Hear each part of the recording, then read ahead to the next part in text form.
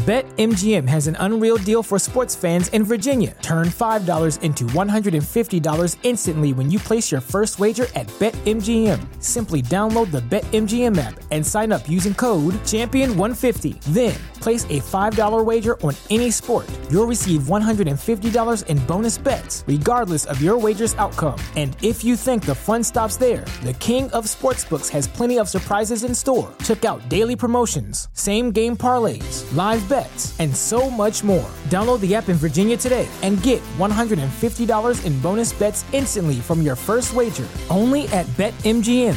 BetMGM and GameSense remind you to play responsibly. See BetMGM.com for terms. 21 plus only. Virginia only. New customer offer. Subject to eligibility requirements. Rewards are non-withdrawable bonus bets that expire in 7 days. Please gamble responsibly. Gambling problem? Call 1-800-GAMBLER. Promotional offer not available in Washington, D.C. What's so special about Hero Bread's soft, fluffy, and delicious breads, buns, and tortillas? These ultra-low net-carb baked goods contain zero sugar, fewer calories, and more protein than the leading brands, and are high in fiber to support gut health. Shop now at Hero.co. Hey, dudes. Ask them if we can ride in the baggage compartment. The baggage compartment. We'd suffocate. Dogs ride in there all the time, man. They don't suffocate. Jesus Christ. Holy shit. I have a way. A way to protect Max. From here.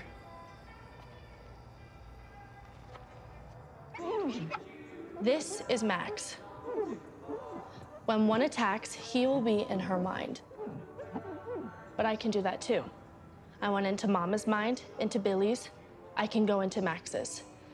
She can carry me to Vecna. I can piggyback. I can protect her. From one. Fight him from here. Mind fight. Righteous. Wait, so you actually think this can work? A bathtub would help. Yeah. Gotta be clean to enter the mind. What? No, it's a sensory deprivation tank. It helps her calm down and focus on her powers. Wait, we just passed a motel. Yeah, but they won't have enough salt. Well, how much salt we talking here, my dudes? Well, it depends on the size of the tub, but a lot. Does 600 pounds suffice? You know a place that has 600 pounds of salt?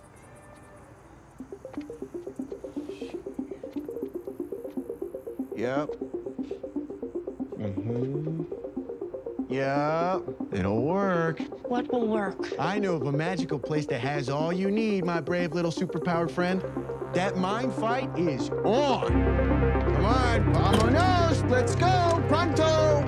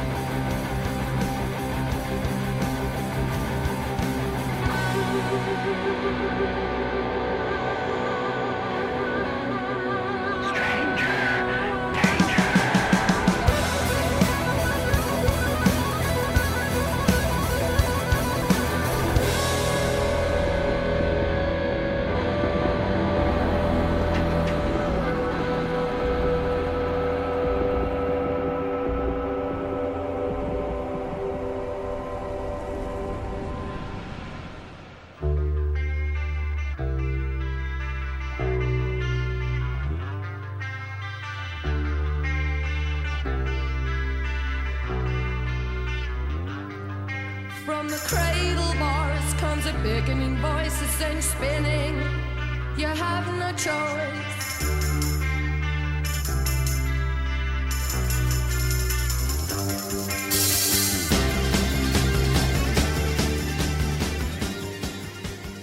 Greetings, stranger friends, and welcome back to the Stranger Danger Podcast. We did it. We made it. I'm finally here. It's been a little while. It's been about 2 weeks since Stranger Things 4 ended. I needed some time. I gave you my instant reaction to the finale. Then I needed a little time to digest and prepare for, of course, episode 8, Papa. And then today, episode 9, covering chapter 9, The Piggyback. I hope you guys have had plenty of rest, plenty of coffee, and plenty of contemplation, because this one is going to be a biggie.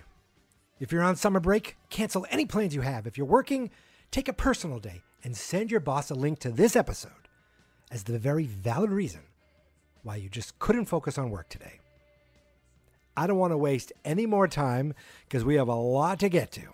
So now, without any further ado, let's jump back into the world of Stranger Things 4 for the last time. Maybe. As we relive Chapter 9, The Piggyback.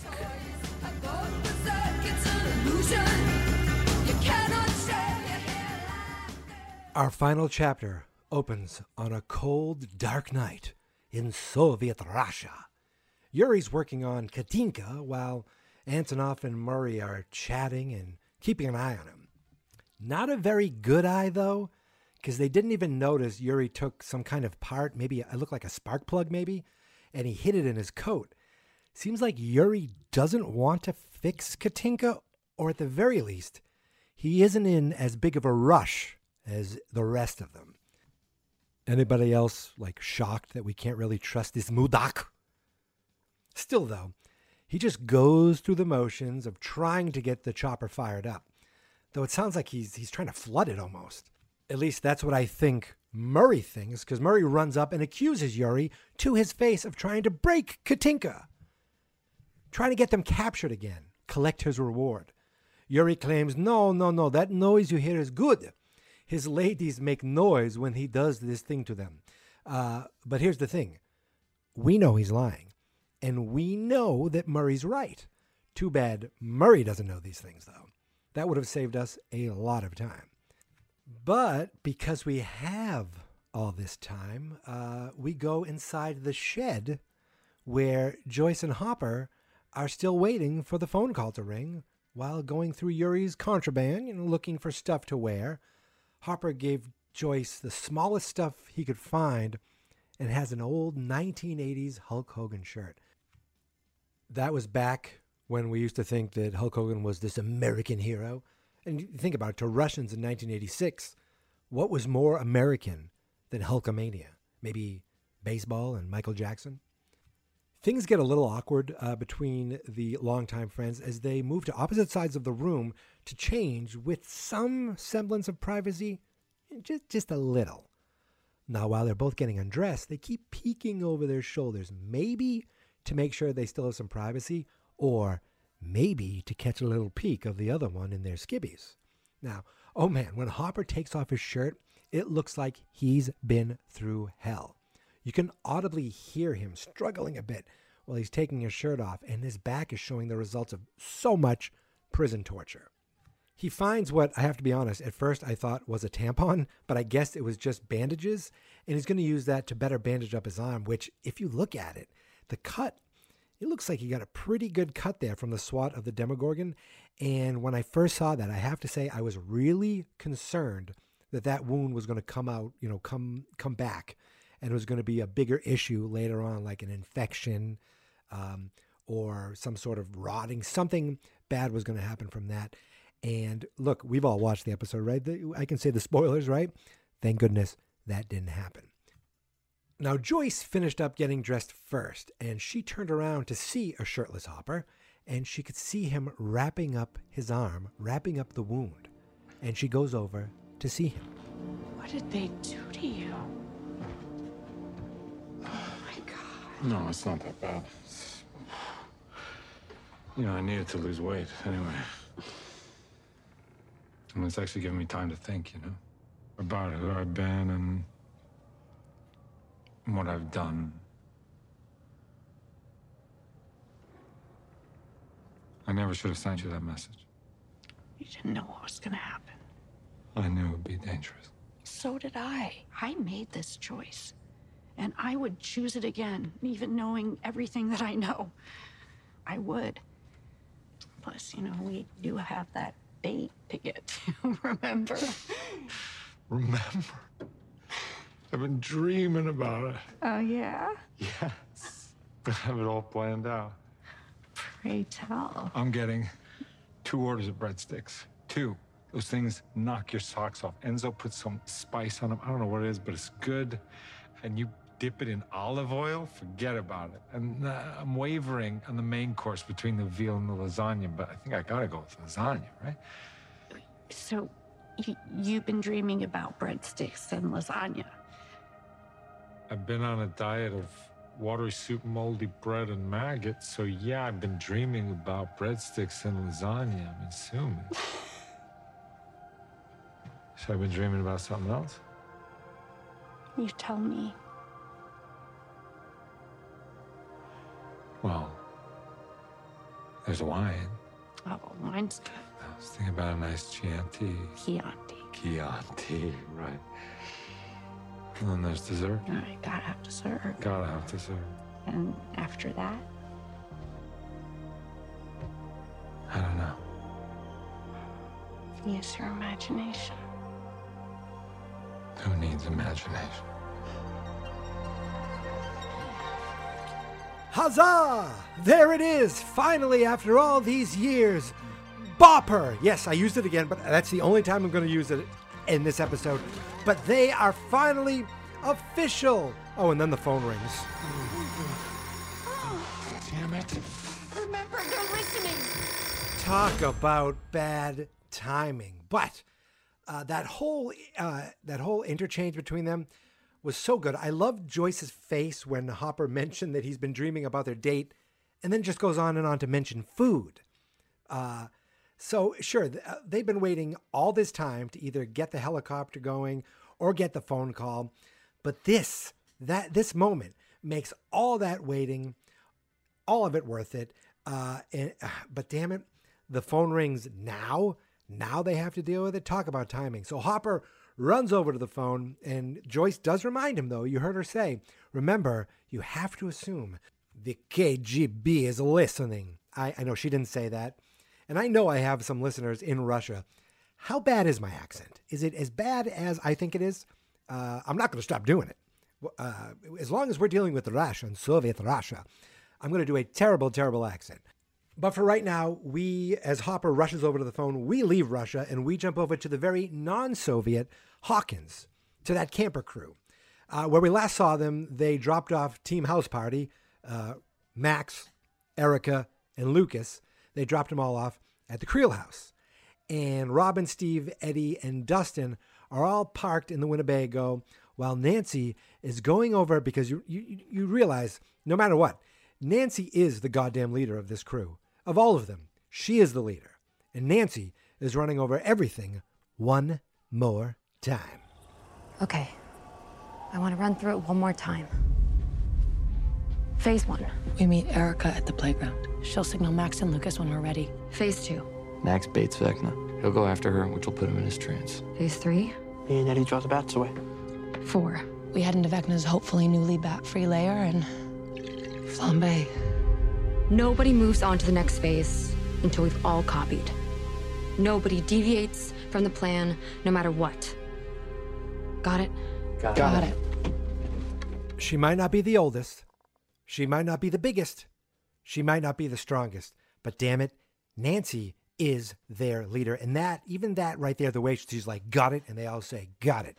That right there solidifies it to me that Nancy, yes, they all can have their input. It's not a dictatorship, but she's the one who kind of keeps everything organized, keeps everything on point. And even though I said it's not a dictatorship, what she says goes. And now we know what their plan is. They have a plan and we know it. They meet Erica at the playground. Max baits Vecna. Dustin and Eddie draw the bats away. And then Robin, Steve, and Nancy head into Vecna's hopefully bat-free lair and flambe. They light his ass up. So now that they have a plan, next step, execute the plan. They head out on their mission, ready to take out a monster while saving their friends, their town, and quite possibly the world. I think about it. My God, I live such a boring life compared to this little monster squad here. So they said the first step was meeting Erica at the playground. But that's not really the first step. The first step is going back to Eddie's trailer, back up the rope of sheets, and then back down the rope of sheets into the Upside Down. Steve's going to go first this time, and I have to tell you, his landing, kind of badass. Whoa, what does he want us to do, applaud? I have to say I'm on both sides here. I love Robin's sarcasm because I am constantly sarcastic with my friends, and yet at the same time, I kind of do want to applaud at that perfect dismount from Steve Harrington. So he goes and gets the upside-down version of Eddie's mattress, which I have to say is only slightly more stained than the one in the real world. Now they all make their way through. Nancy, but did you catch that little look between Nancy and Steve? Then Eddie, then a shield, then Robin, then some more weapons, and then finally Dustin.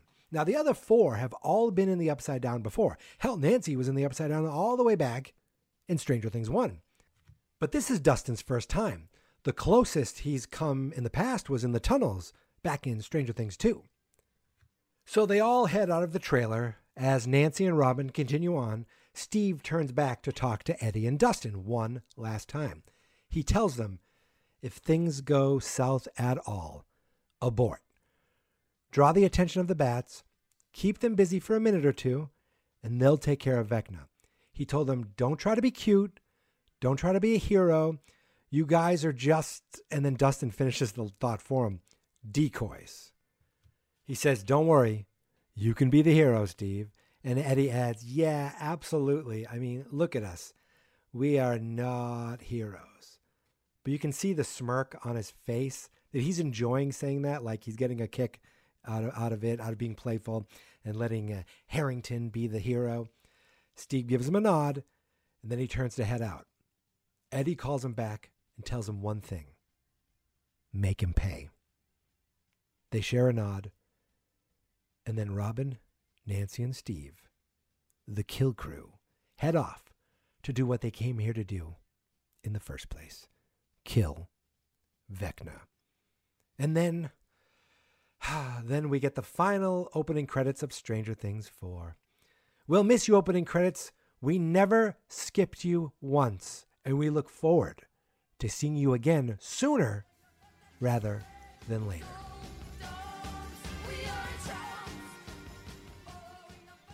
After the opening credits, we're at a gas station, seemingly still in Nevada or nearby Nevada, with the van crew, now with 100% more 11. Argyle is gassing up while Jonathan is at a payphone talking with the nearby airport, I'm assuming, trying to find anything, any way to get a flight for 11 back to Indiana. Doesn't have to be a one-way. Hell, he'll do one seat if they have it. He said he's tried everyone.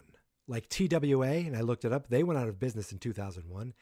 Eastern and Pan Am, who both went out of business in 1991. I don't remember Eastern. Pan Am and TWA were like big airlines when I was a kid, or well before I was a kid too. But it's funny hearing all those old airlines. So he's even playing the sick family member card, which isn't technically true, but to be fair, the truth is actually 100% more serious and 100% less believable if you're going to tell them at the airline what's actually going on. Now, while he's at the payphone, Mike and Will are just kind of standing by, listening in, like hoping for some good news, and 11 wanders off on her own. She takes an interest in a particular AAA billboard that says Scenic Route ahead, and it shows a family looking at what I assume is the Grand Canyon. She focuses on the girl in the family, a girl that is on her mother's back. She's piggybacking on her mother's back. Ooh, there's the title. So while she's looking at the billboard, looking at that girl, she starts to think about the time that she went into her mother's thoughts. She thinks back to the time that she went into Billy's thoughts. We cut back over and see that Jonathan had no luck with the airport. He hangs up the phone just as Argyle comes out, and he had this idea. What if we just fly in the baggage compartment? It's like dogs flying there all the time. But just as the boys are flummoxed by Argyle's kind of ridiculous idea, that's when 11 walks back over and says that she has a way to protect Max from here.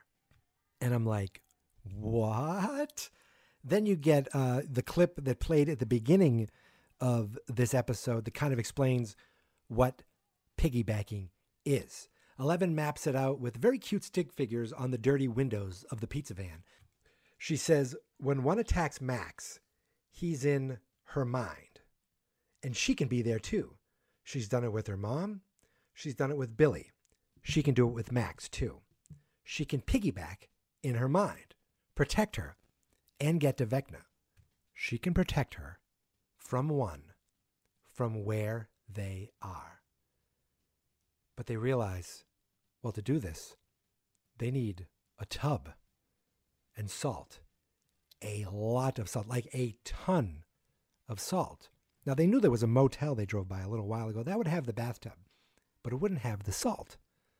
Suddenly, Argyle, who has had some good ideas here and there, remember, he found those tire tracks, my dudes, and he knows just the place that would have all the salt they need. How about 600 pounds of salt? It's funny, he kind of sizes up 11 just using his hands, like, okay, yep, that'll work. He's like, all right, my dudes, I'll take you to the place. He's like, come on, let's go. I always love in TV and movies where he can't just say, I'm going to bring you here. He's like, come on, I'll tell you on the way. So they all pile into the van he doesn't give them any explanation of where they're going or how he even knows of a place to take them to. We cut back over to Hawkins, to the Creel house, where we know Erica, Lucas, and Max are all there, ready to do their part of the plan. They all have these blue lanterns that I swear look like old bug zappers from when I was growing up. I have no idea if that's what they are, but that's what they look like to me. We see that Max is up in the attic, and Kate Bush is on a constant loop in her ears. The camera pans down through the floor. I love when they do this kind of stuff. And we see Lucas checking things out on the second floor. And then we go down to the first floor, where Erica is doing the same. They're all looking for signs of life from the other side. Erica's light flares up first. She quietly goes upstairs to find Lucas and holds up a note saying, found Vecna. They must have gone up to tell Max, because then we see all three of them go back downstairs to find the lantern still there in the middle of the floor, glowing and buzzing with life. Max gets up close to the lantern while Erica begins writing something else on her notepad. She shows it to Lucas. It says, Phase 1? ? He nods in agreement, and she heads off. They're being extra quiet, and I was trying to figure out why. Did they just not want to attract unwanted attention to the house? Or maybe they're figuring the quieter they are, the more Vecna might not notice that they're right there, until, of course, they're ready for him to notice.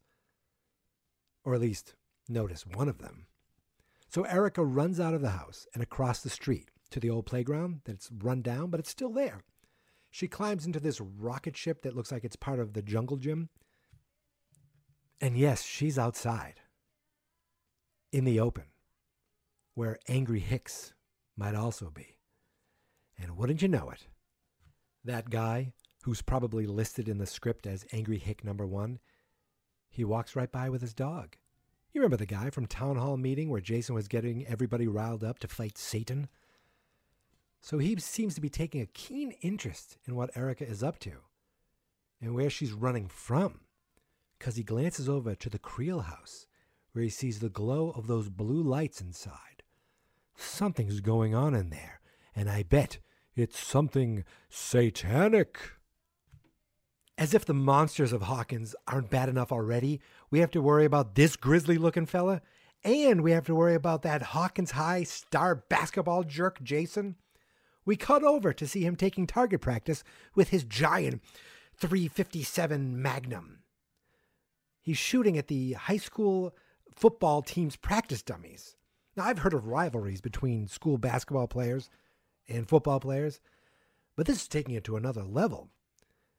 The dummies must have been stolen because he's outside Abandon's Benny's Burgers doing these, shooting practice, popping caps in their stuffed asses. He looks insane. While he's shooting, his teammate, the prick with the hat, he comes out and tells him they may have something. And he's dismissive at first. He's like, send this other guy instead. He doesn't want to follow any more bullshit leads.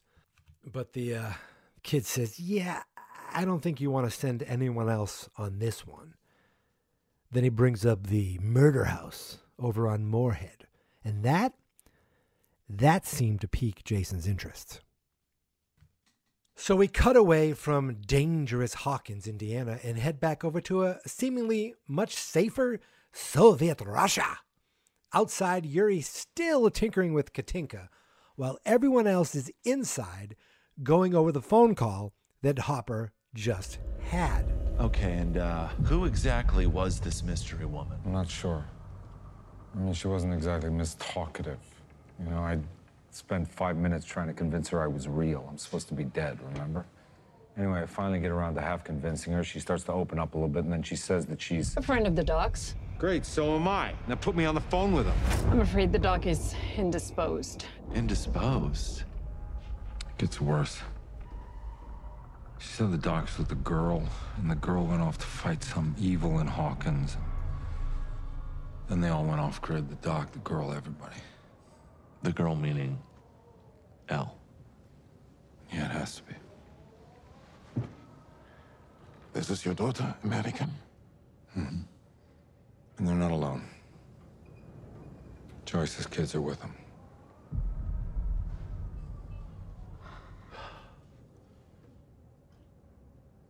Okay, I see the mood here is bleak, and understandably so. But I do think we need to consider the very real possibility that this mystery woman is in fact KGB. And No, she's telling the truth. When we were in the lab, those particles we saw, they were alive. And if they're alive, that means a gate to open in Hawkins. Gate? What does this mean? It means we have to go home right now. What is taking so long? I thought you said he was close. Yeah. Close to sabotaging us, you mean? We think he's playing us again. So put a goddamn gun to his head. And then what? He just spits out more lies. It's moot anyway. If your kids are truly in some kind of imminent danger, even if we were to leave this very moment, we wouldn't make it in time. The earliest we get there is late tomorrow. No, we don't have to make it back. Not tonight. Whatever this evil is, we know it's connected to the hive mind. And now we know part of that hive mind is in Russia, so we don't need to get back to Hawkins to fight it. All we need to do is destroy those particles. And if we're lucky, it'll hurt it enough to give the kids the upper hand. Wait, time out. We're talking about the particles inside the prison? The prison that we just narrowly escaped from? We broke out. We can break back in. Jim, the entire Soviet army is looking for us. Sure. Be exactly where they least expect. Fine. There is a fine line between courage and stupidity, and this falls very far on the side of stupid. This is Dirty Dozen stuff, except there are 4 of us. 3, actually. Breaking back in is going to be easier than breaking back out. That's why we need an airlift. This is where you come in. I don't care what it takes. You get Yuri in line, you get that bird in the air. On it. Yuri mentioned something about a flamethrower, right?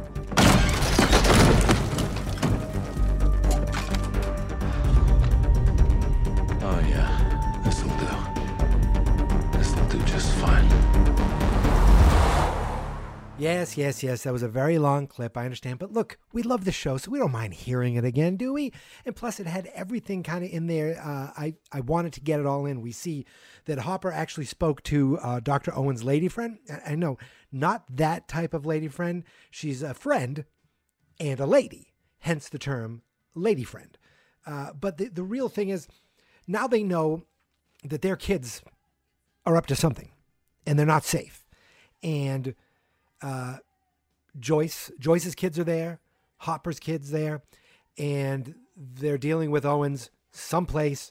Now they feel even more anxious to get back. But here's the thing. They realize they don't have to get back. If they can help with this hive mind, and I know I just played all this and I'm talking about it again, but that's the way it goes. They can do something here. They can take care of those particles, take care of the monsters there. If they could somehow hurt it over here, it is a hive mind. It will, in some way, help over there. So while they're waiting for this friggin' helicopter to be fixed by this friggin' Yuri, they figure, I don't think Murray's crazy about it, but they realize that the only thing they can do to help is to go back to the prison, to go back to the monsters and take them out. They have machine guns, and now they have a flamethrower. So that's the plan. Murray, Hop, and Joyce go back to the prison, and Antonov, I still want to say Enzo, but Antonov stays there and makes sure Yuri gets that bird up in the damn air.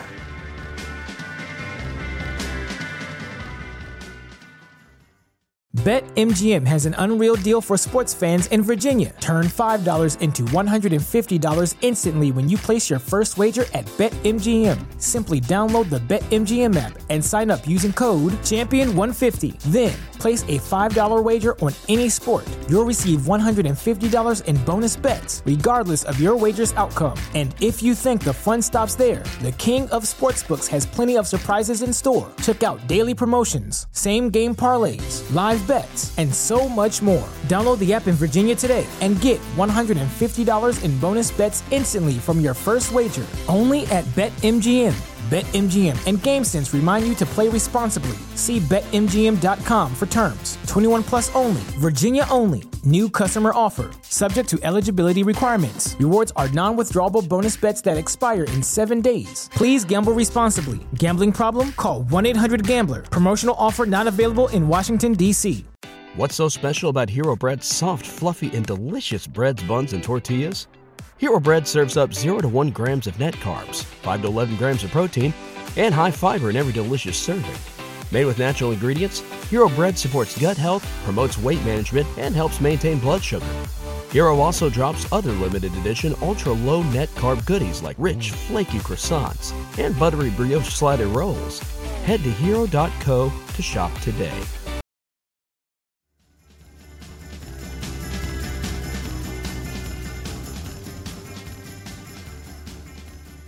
Back in Nevada, Argyle brings them all to Surfer Boy Pizza.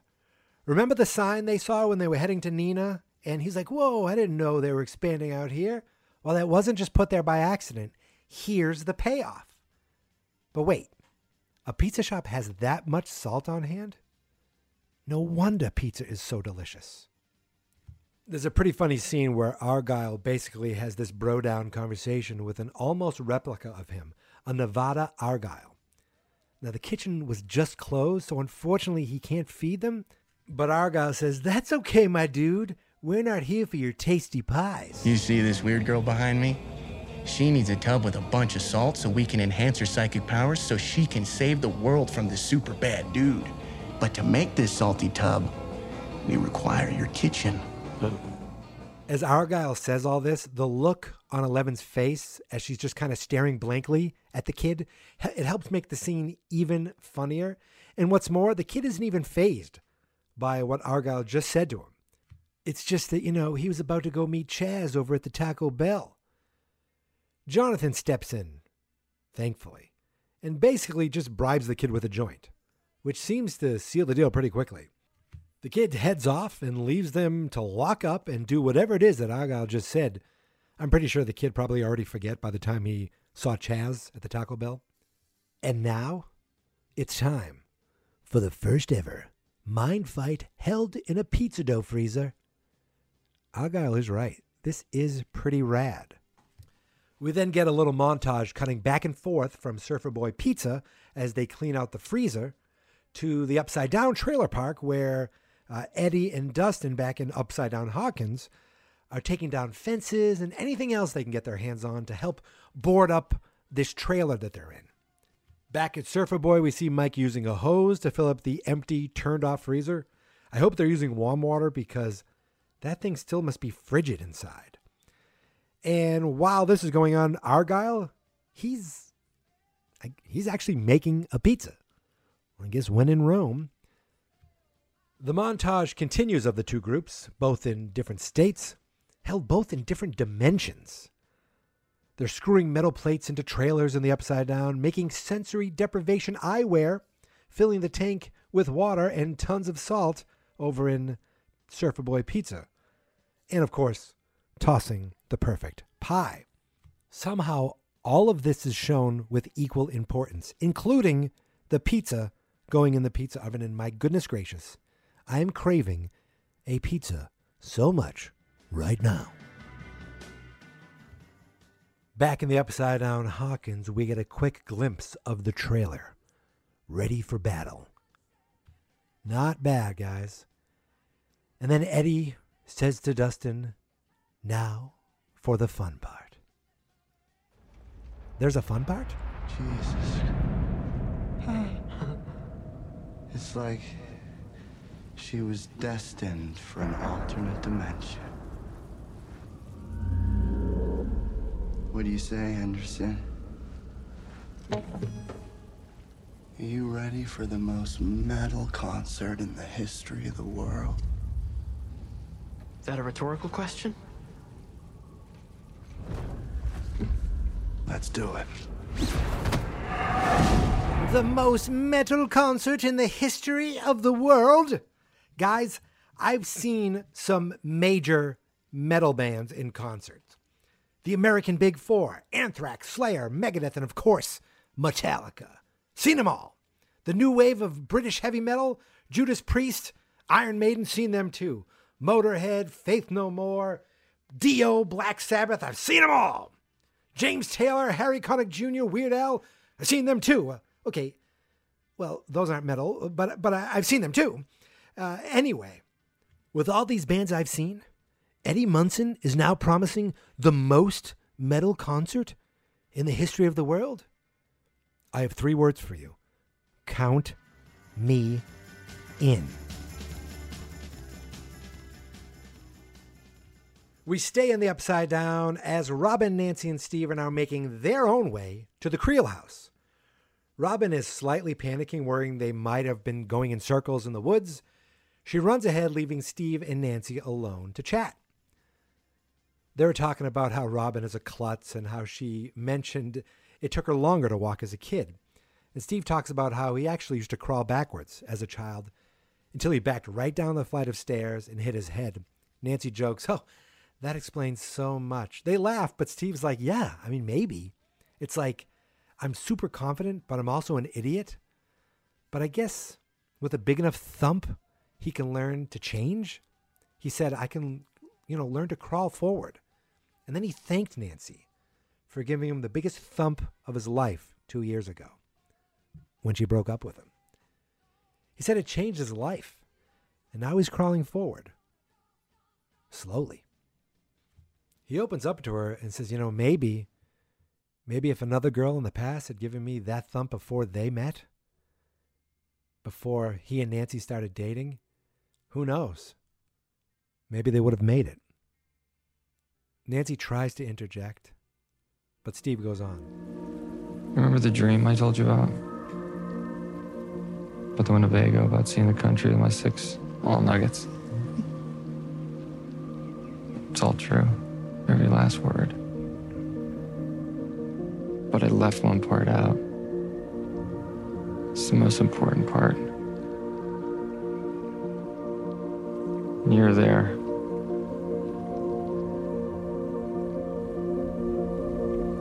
You've always been there. Oh my God, they are really pulling at our heartstrings with all this Steve stuff.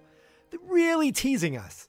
I mean, we know what we know now, but hearing this, seeing this, you're like, oh God, oh, what are they doing? What are they? They're teasing us. Oh my goodness, we're thinking we might lose him. It was actually a really quiet, touching moment. But of course, what happens? It's interrupted by Robin, who runs up with awesome news. Looks like they weren't going in the wrong direction. Nance and Steve give a slight look to each other and then carry on following an exuberant Robin. Looks like they weren't going in the wrong direction after all. Now that line can be used to explain where they're heading in the Upside Down, but it also can be used to talk about Nancy and Steve's relationship. Yeah, sure. Steve always thought they were meant to be together. But maybe the direction they're going, the one where they're not together, isn't the wrong way after all. Or maybe I'm just reading too much into a simple line.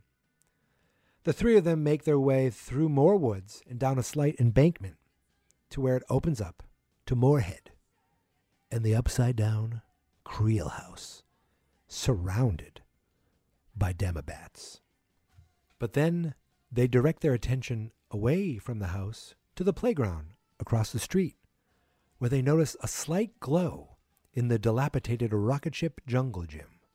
There it is, Erica's signal. Back to, I'm gonna say it, Soviet Russia. Jim, Joyce, and Murray drive the van right back through the gate area to head back to the prison. But there are no guards at all this time. Hobbs says, maybe this will be easier than we thought. Oh, famous last words, bub. Murray says, I don't know, I got a bad feeling about this, which is a classic line from so many Star Wars movies. Now, as they drive towards the prison, we see inside the guard station. It's empty, but we hear on the radio what is going on over at the prison, and it sounds terrifying. Screaming and growling and bullets. Oh my! The trio head right back to that sewer cover they escaped from and heading right back into the prison.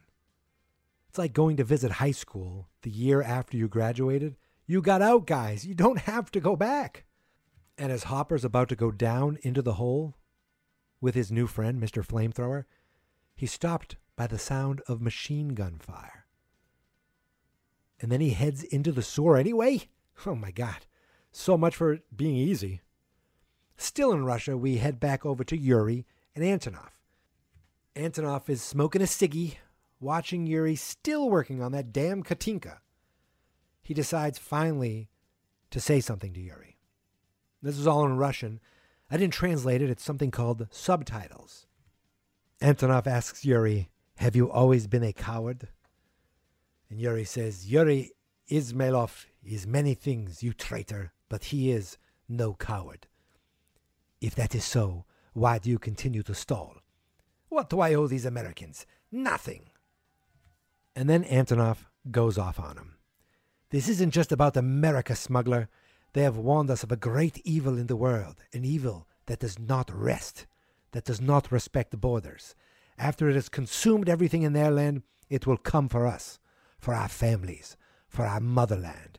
You saw it with your own eyes. You know it to be true, and yet you continue to play tricks. He brushes right past Yuri. I was told the peanut butter smuggler was once a great man, before he lost his way to drink and cards, that he led his men to victory over the Chinese in Damansky. Is that true? And Yuri says, it is true. That hero, where is he now? Because I do not see him. Antonov walks off frustrated. But his words seem to ring true with Yuri. You could see it in his eyes before he reaches into his jacket and pulls out that, I don't know, I want to say spark plug. I don't know anything about helicopters or cars. But it was that piece he pulled out before, sabotaging his own repair job to buy time. But maybe now? Yuri, can we count on you to do the right thing?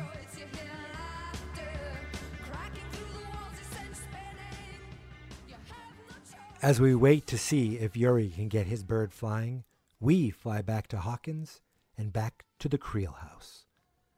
Max and Lucas are sitting together in a room, waiting for a signal before they can move to the next phase. They're staying as quiet as possible, Kate Bush still playing on the Walkman, and using notepads to communicate back and forth. Max starts with a hi, and Lucas responds with the same. She tells him, I'm glad you're here. And he says, me too. They share a cute smile, and then Lucas writes another note down. Movie Friday? She responds with a stick figure drawing of them at the movies holding popcorn. At this point, I was really looking forward to them going to the movies together. Their nice, quiet little moment is interrupted by a flashing light. The signal from Erica across the street at the jungle gym. Lucas signals back to Erica. Okay, the lovebirds have copied. Max is moving into phase 2, distracting Vecna. So far, so smooth. Yeah, we're not even at the hard part yet. In the Upside Down, Robin, Steve, and Nancy wait as Nancy looks at the Creel house. Take the bait, you son of a bitch. Take the bait. Take the bait, you son of a bitch. But wait. That's not just bait. That's our friend. That's Max. Inside, Max is ready. She looks at the lantern Erica left on the ground. It's buzzing with energy. They know that Vecna is there. But doesn't that mean that he knows that she's there? At this moment, she shuts off her safety net. Her tether to this dimension. Kate Bush is no longer there to help her. She's ready for you, Vecna. Hey! Asshole! I'm here. No more music. No more games.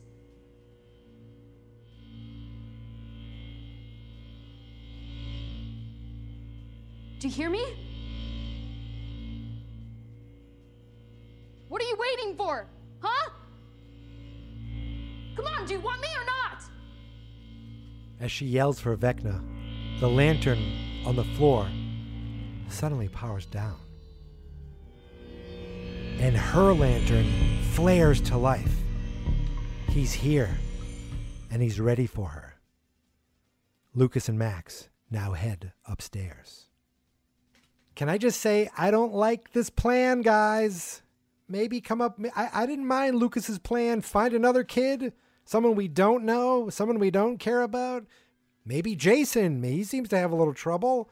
Find someone else, a little, some bait that we don't know. I know that's not fair and that's not right. But I only know Max, so I don't care about these other kids. Anyway, we cut back over to Surfer Boy Pizza, and something smells really good.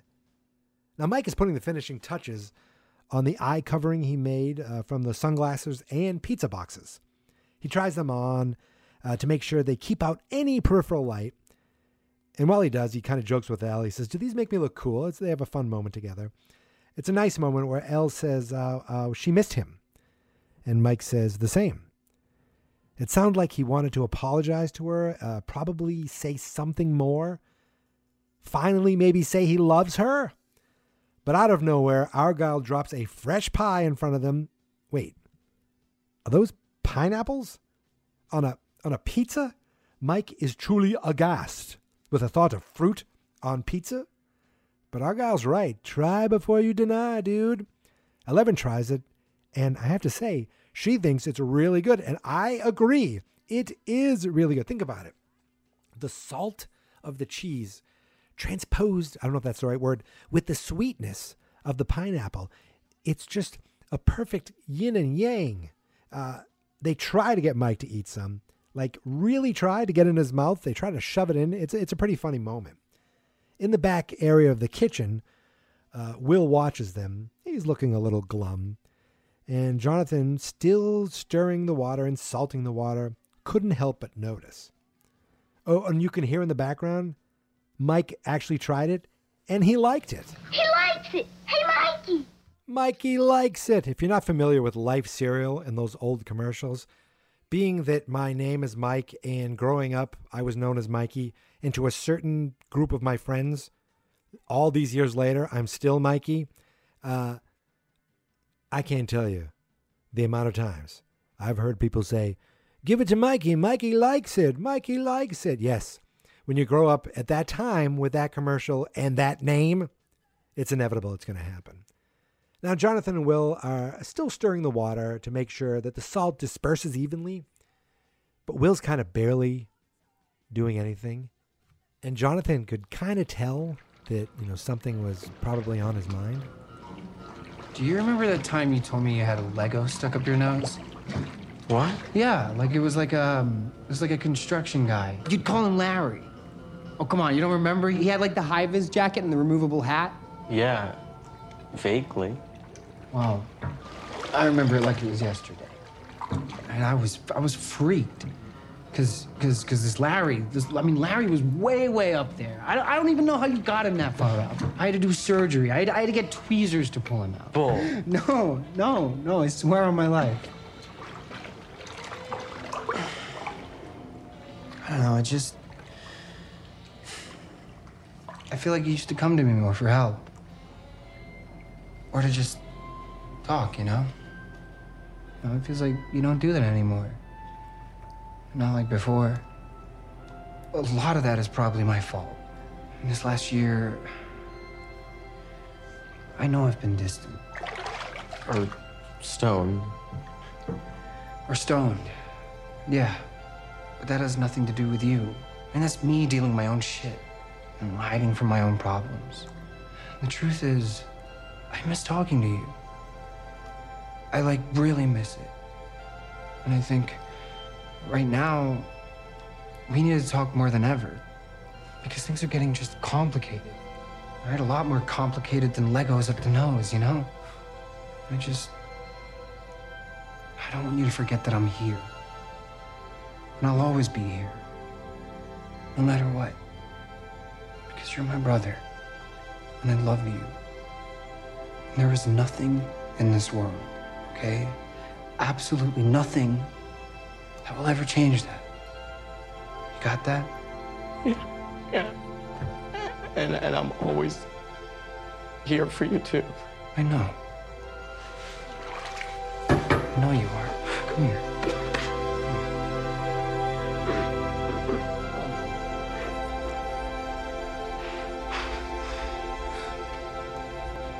It's gonna be okay. Yeah? Oh, I f***ing love that moment. I better bleep that out. I let my emotions get the best of me there.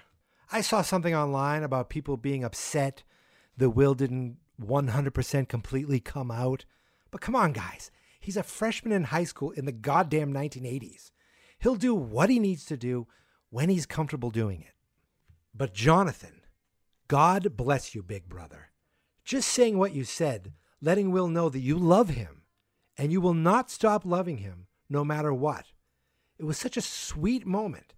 And both of them delivered such wonderful performances right there, both the actors. It's going to be okay, he says. I just loved that moment, the emotion on both their faces. I feel like at one point, it seemed like Will was like, you'll still love me, you'll still accept me as your brother. Almost like a sigh of relief when his brother spoke up and talked to him like that. It was absolutely wonderful. And with that, they think the tank is ready to go. So they go out and announce to everyone, it's time. 11 takes off her socks, gets into the tank. Jonathan puts on the radio, puts on a little static, and she lowers herself into the tank. She puts the pizza goggles on and is ready to roll. Pretty quickly, the lights all of a sudden start flickering. They're all used to it, but Argyle is like, ooh, he's mystified. And the screen goes black as 11 hits into the void. We see Max and Lucas walking within the darkness of the void. 11 found them. She's right there with them, but they don't know. She sees them in the attic now, Max holding the blue light. She yells, "What are you waiting for, asshole? I'm right here." She's ready for him. Ready for him to take the bait. Elle is relaying what's going on back to the boys in the pizza shop. She tells them that Max's plan is not working. Max puts down her Walkman and sits on the floor. And she starts to speak directly to Vecna. I know you can hear me.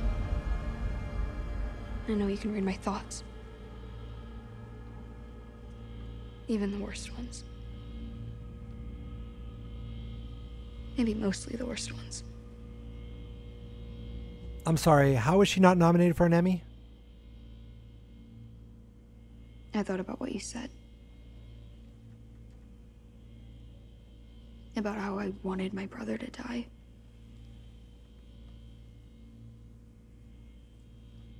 I thought that you were just trying to upset me. To anger me. But you weren't, were you?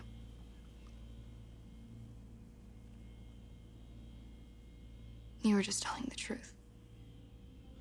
Billy, he made my life living hell. Every chance he got.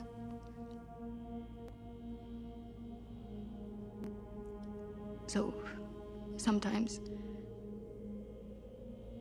when I would lie in bed at night, I would pray. I would pray that something would happen to him. Something awful. You can see Lucas watching her, never realizing how much pain she was actually in. I knew that he drove too fast, so I would imagine him crashing. Dying in that stupid car.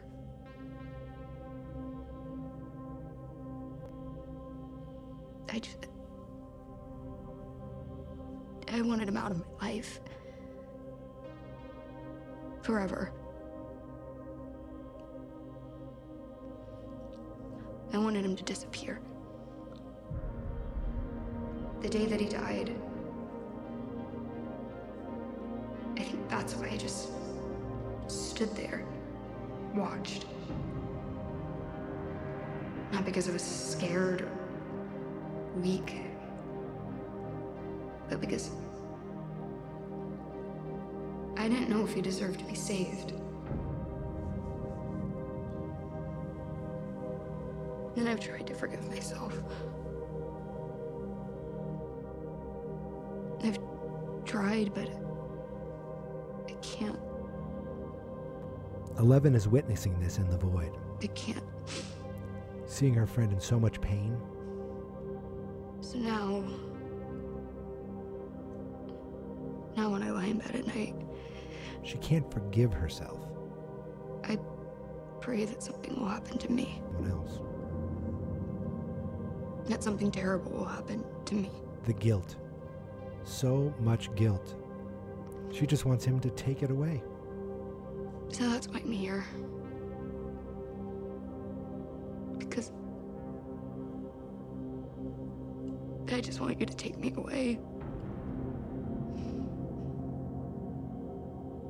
And I want you to make me disappear.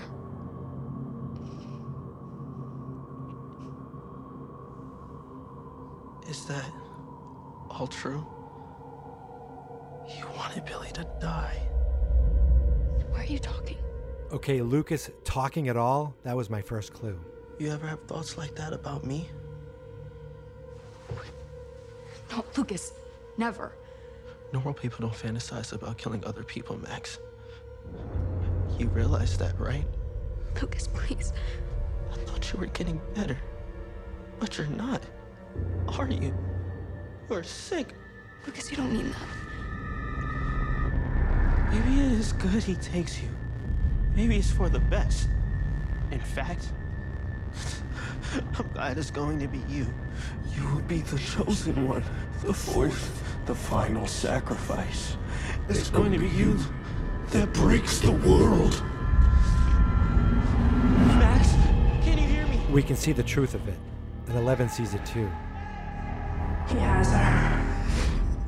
She's already in Vecna's grasp.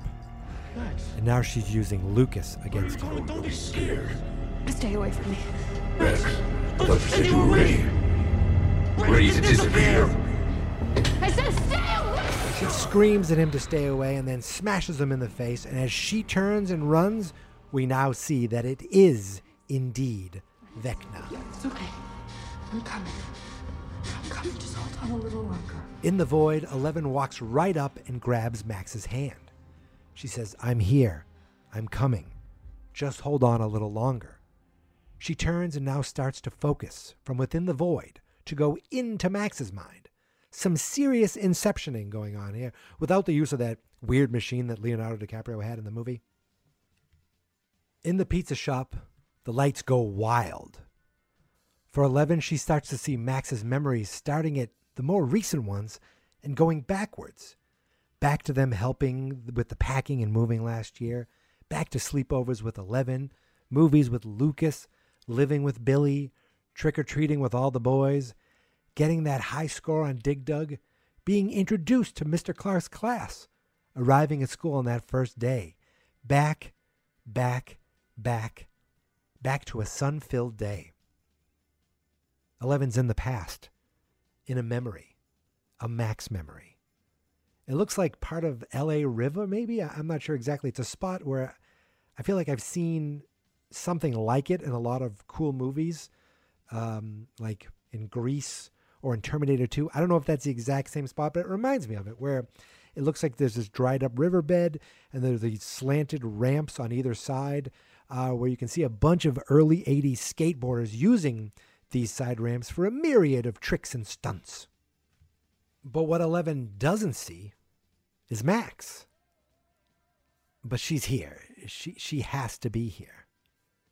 Outside of the memory, outside of Max's mind, outside of the void, Lucas is now signaling frantically back to Erica, who passes on to the Upside Down crew that she's in. Initiate Phase 3. The most metal of all the phases. Let's hope they hear this. Oh, they're going to hear it. Chrissy, this is from you.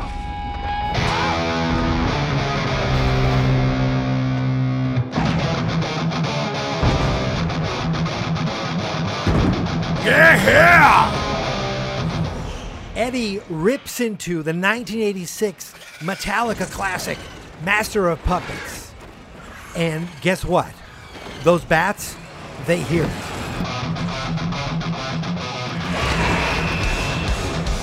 It's working.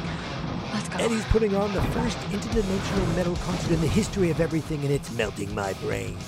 It's clearing the way for the kill crew to go into the Creel house. But while this is happening, Max is running for her life from Vecna in her mind.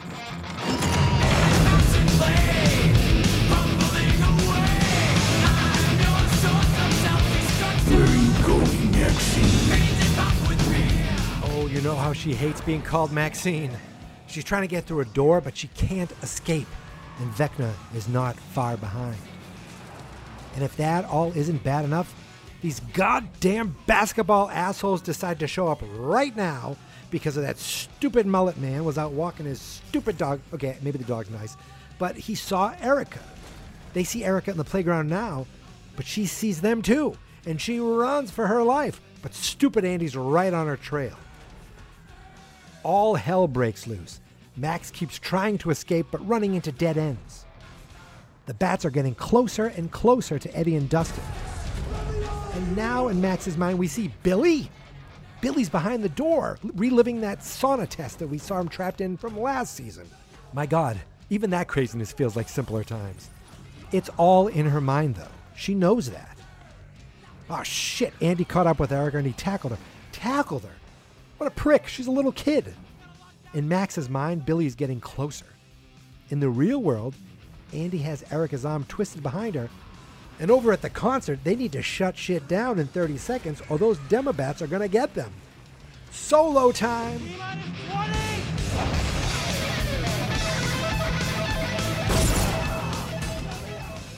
In Max's mind, with Billy smashing through the door, he's about to get to her. But she takes a deep breath. She focuses. And she realizes that she has to stick to the plan. The plan was not to be stuck in the bad memories. Not to be held in the place of despair for Vecna to overpower her. She needed to go to the light. She needed to go to the good. Dustin and Eddie are now out of time. Billy smashes through the door. And Max, she's gone. Gone to a happier place. Holy shit. She found the light. And of course, it's the Hawkins Middle School snowball. The dance from the ends of Stranger Things 2. The place she kissed Lucas for the first time. Happiness. She appears to be safe. For now. I wish the same could be said about Dustin and Eddie, who are now hauling ass off the roof of the trailer and running inside the fortified structure. Dude, most metal ever! They both let off primal screams of excitement because that was, indeed, the most metal ever!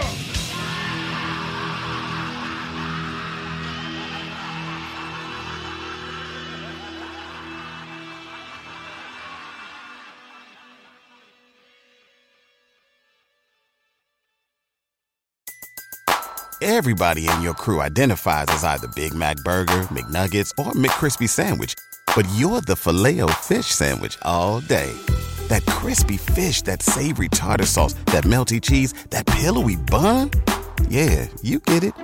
Every time. And if you love the Filet-O-Fish, right now you can catch two of the classics you love for just $6. Limited time only. Price and participation may vary. Cannot be combined with any other offer. Single item at regular price. Ba-da-ba-ba-ba.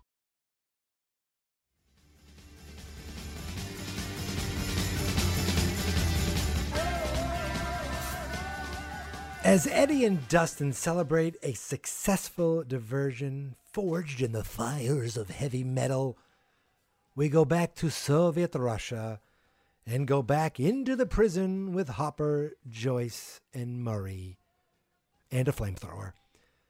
They come up through the same grate they made their escape through, but the lab area they left seems to be a little different. Uh-oh. The monsters. All of them. The Demogorgons in the glass cases. Those swirling, whirling particles. They're gone. They've escaped. All the containers holding everything. Smashed to shit. Oh, dear God is right, Murray. The trio make their way out of the lab area. Down those little steps into the main control room. The room that has all those buttons that Joyce smashed and mashed to free Hop and Antonov previously. It looks like a war broke out here. Bodies everywhere. Oh, and there's the warden. He's alive, but he looks like he's been very, very badly attacked. And when I say alive, I mean like he's barely alive. The monster got in. The guards, they tried to stop it. Their gunfire shattered the tanks. The others came alive. The particles. Ask him about the particles. А как насчет частиц? Черные частицы в заднем резервуаре похожи на пыль. Тень утекла. Она вошла в них. He says they call it the shadow. The shadow went into them. Into who? В кого? Во что? Before Murray could get the Во answer, что? the warden keeled over. He's dead. I told you he was barely alive. But then they hear a screech. They look up at the security monitors and see demodogs skulking through the prison I hallways. think this answers your question, Jim.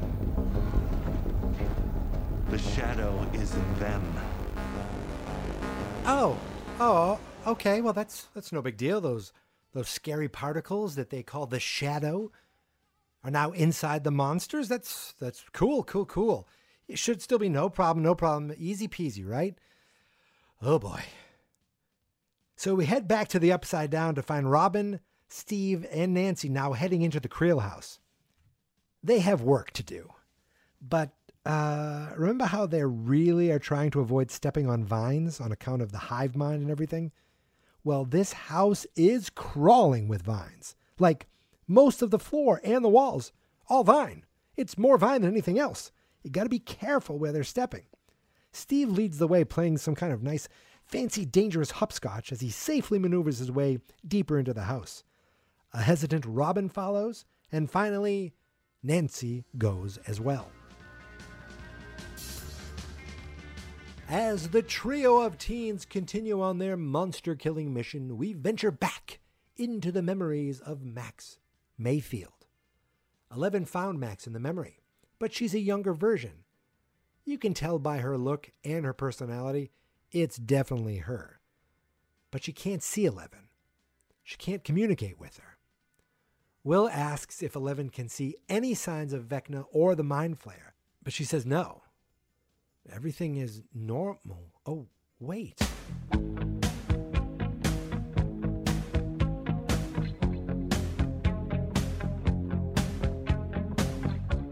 There is something that doesn't fit. She sees what looks like a DJ table from a party or a dance up on a walkway. She thinks it's another memory. A memory within a memory.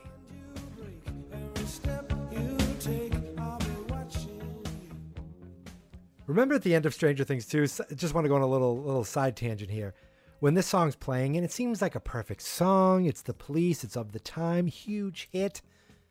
But then there's that double meaning to it, where the whole world flips upside down, and we see the Mind Flayer, and I'll be watching you. So it's just such a great moment. My God, the music use in this show is like there are no rivals. They are the king of using music. And I love shows that use pop music and old rock music. I mean, they're the kings, and that's why they better win the Emmy in this one. We go into the memory where Max's consciousness is hiding at the dance. Right now, she seems like she's just trying to stall, trying to buy time while the others destroy Vecna. She has no idea that there's someone else there in her mind, someone trying to help. As she waits, a balloon suddenly bursts into a bloody mess, then another, and another. And while we can clearly see it's the Police album on the turntable, the music changes.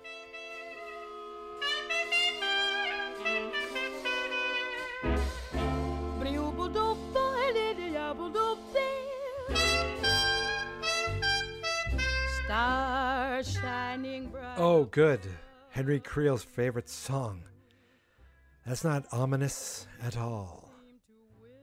It seems like her happy place, her light, has a visitor. In the skateboarding memory, 11 approaches the DJ table to try to understand what she is seeing. In the snowball memory, the school dance hall is now changing. Flowers are wilting. Not for the last time in this episode. The light is being drained from the room, and we see the dark flakes, the particles of the upside down. And then the storm. The storm of red is flashing in the sky. On that bridge, with the skateboarders, 11 sees the same storm in the distance. Back in reality, Max is still sitting on the floor, crisscross applesauce, still deep in Vecna's trance. Lucas is freaking out, which is understandable. He goes back to signal Erica, trying to figure out what is taking so long. He's flashing a light outside to Erica, but Erica, she's still currently being held down by stupid Andy and his stupid hair and his stupid hat. Erica is struggling, fighting, and he tells her to stop it or he's going to break her arm. What the hell, dude? Inside the house, Lucas, still signaling, hears something. Someone's in the house. Someone's coming to the attic. Jason, can't be here right now, man. The hell have you done? Jason, you need to leave. Is this what you did to Chrissy? Just listen, Jason, you need to go, man. Hey, can you hear me? Jason, don't touch her. I'm not messing around. Hey, Jason, please, just... Hey, back up! Back up! Not another step. Wait. We don't have to do this. We don't have to do this, man. Yeah, I hope you're right. Wait, is there anyone else in the house? No. Turn around. What? Turn around! Okay. Relax. And put down your flashlight. It's okay. and empty your pockets. Empty your pockets! Okay. Now this is what's gonna happen. I'm gonna back away to the top of the stairs there. And I'll watch as you wake her up from whatever the hell this is. I can't. Jason, if I wake her too soon, we all die. You don't wake her up right now. You die, Sinclair. Just you. Jason, you stupid, frightened son of a bitch. Pulling a gun on our friend Lucas, your teammate, your former friend, threatening to kill our friend Lucas. You've gone off the deep end, buddy. You're too far on the other side, man. I have zero hope or desire that you'll be saved or see the truth. This is too much, buddy. Too much. Back in Soviet Russia, he's really not going to stop doing that, is he? Murray, Joyce, and Hopper walk out into the prison yard. Hopper has a plan. Put the electric fence back on, the electric gate. Lure the monsters out there, trap them in there, and then rain fire upon them, hopefully giving Elle and the kids an upper hand. Murray likes the idea, except, for that whole getting them all in here part. It's a hive mind. You draw one, you draw them all. You're the grill master. Okay. And you're the jailer. You get that fence turned on, and once they're all in here, you lock that door behind them. What about you? I'm the bait. Jeesh, there sure is a lot of bait in this episode. In the control room, Hopper finds one lone demodog in a laundry room. He's their target. If he can lure him into the prison yard, they can get them all in. Joyce has a quick flashback of seeing Bob getting killed by one of those very same things. It distracts her for a moment, probably thinking, oh God, I can't go through this again. Hopper sees the concern in her face and tells her, I'm going to die someday, but not today. Besides, he still has that date to get to. You can see Joyce is not too thrilled with the plan, but he promises her, this time it will be different. They share a kiss and he heads off. Oh man, when I first heard him say that, I was like, no way. There's no way they're going to reunite Joyce and Hop only to tear them apart again, right? They wouldn't do that, right? Right?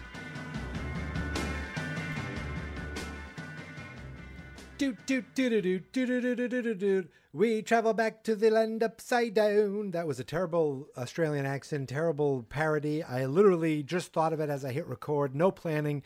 You can just forget that. If forget that from your mind. I'm not going to even edit it out. I'm just going to ask you as a listener, never think about that again. But we do travel back to the upside down, back to the trailer park, back to the trailer where Eddie and Dustin are now standing back to back, weapons and shields drawn, inside the fortified trailer. Suddenly, they hear the Demobats on the roof.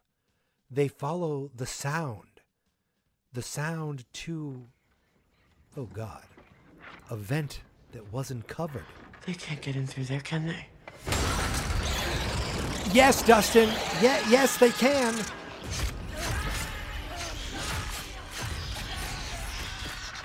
One of those little shits sticks its shrieking head right through. But instead of running, I do love that the two of them take the time to attack, and they start stabbing at the little creature. Die, you little bastard. It kind of reminded me of Corey Feldman at the end of Friday the 13th, the final chapter, where he's like, die, where he's hitting Jason Voorhees over and over with a machete.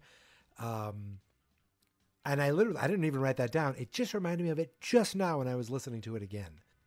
Now, while they're dealing with that in the Upside Down, over at the Creel house, the Kill Squad are slowly making their way upstairs to the second floor.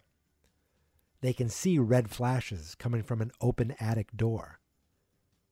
They prepare to go in for the kill, but then an earthquake hits, stopping them for a moment. And then even worse, those goddamn vines. They come to life. First they grab Robin. She's like, Steve! Pulls her away. And while they're trying to cut her loose, Steve and Nancy, the vines grab them as well, smashing them up against the wall, holding them, suffocating them. And while all that's going on in the Upside Down, back in Soviet Russia, Hopper, now with a rifle in hand, he's making his way through the halls of the prison. There's evidence of death and violence all around him. He goes to the laundry room. Ooh, there's something still in the dryer. There we see a demodog snacking on the belly of some poor bastard. Hop gives a little whistle to get its attention.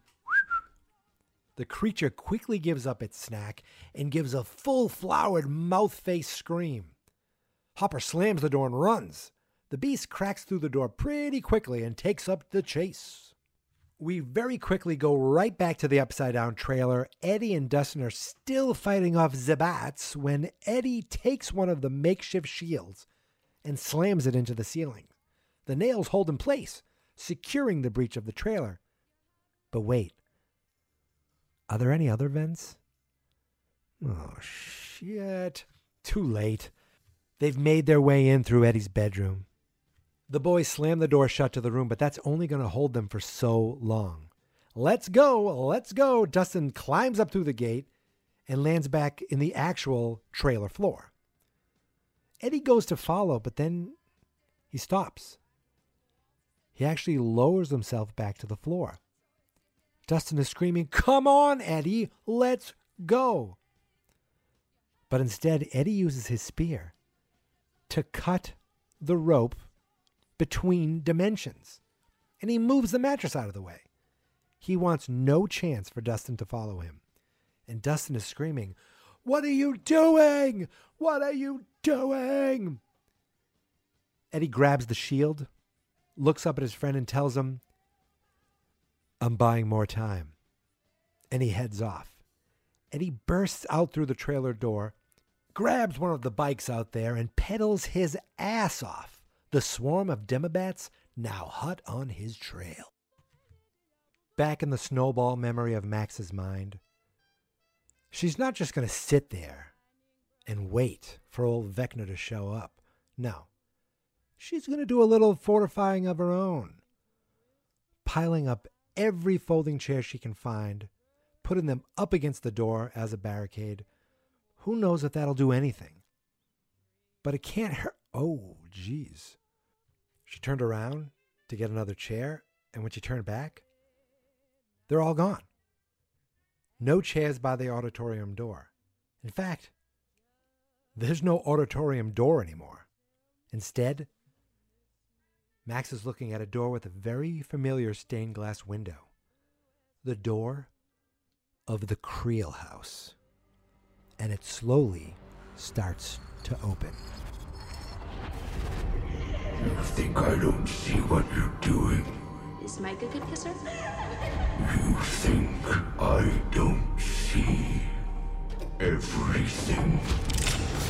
You thought you could trick me.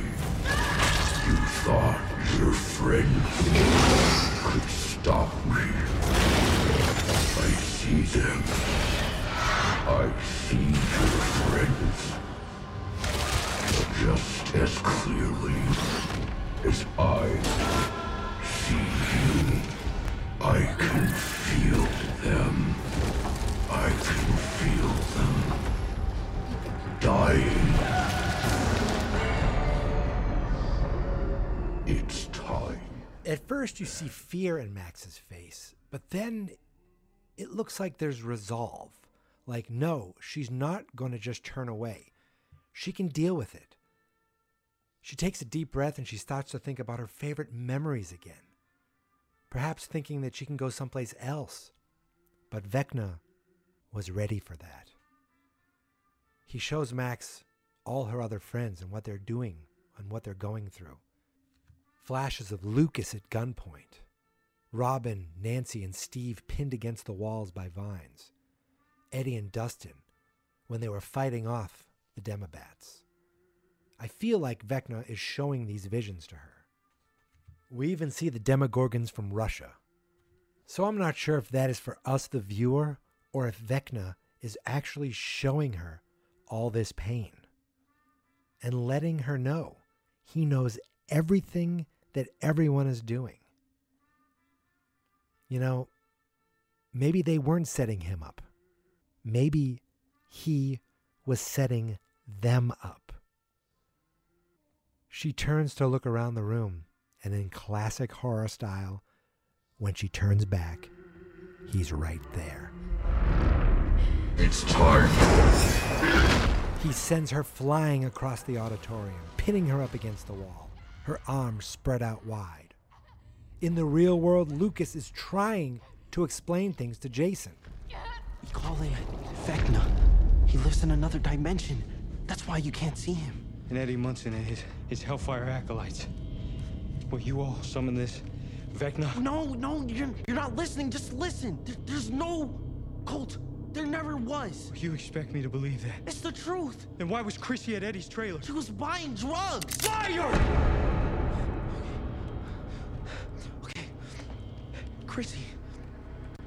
She was seeing things. Terrible things. Things Vecna forced her to see. She was scared. She just needed help. See, that's how I know you're lying. If Chrissy was scared, if Chrissy wanted help, she would have come to me! Not Eddie! Not that freak, never! Sure, you seem like a real reasonable person, Jason. You're wrong about Eddie. No. But I was wrong about you. I never should have let you in the door. And I never should have knocked. Hell yeah, Lucas, you tell him. I thought I wanted to be like you. Popular. Normal. But it turns out, I was just a raging psychopath. You have 5 seconds to wake her up. 4.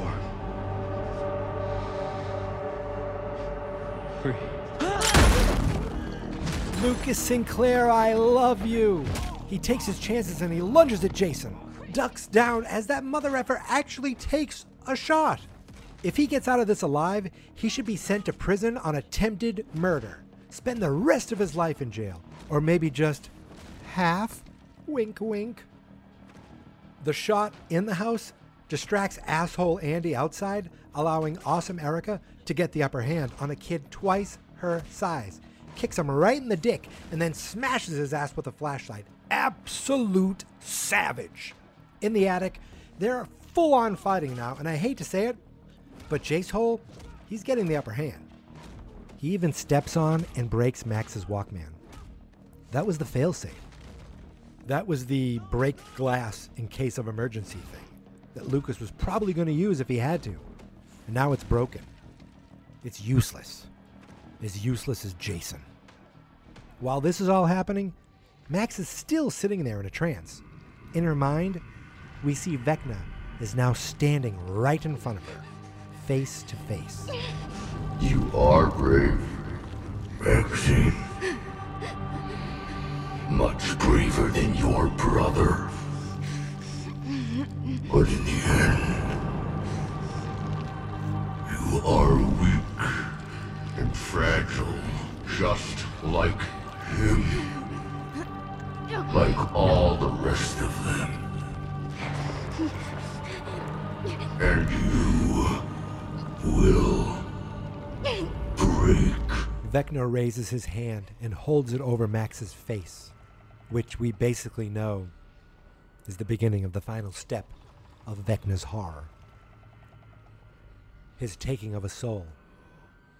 Max's eyes roll back and she starts to shake. It seems like this really is the end. But then...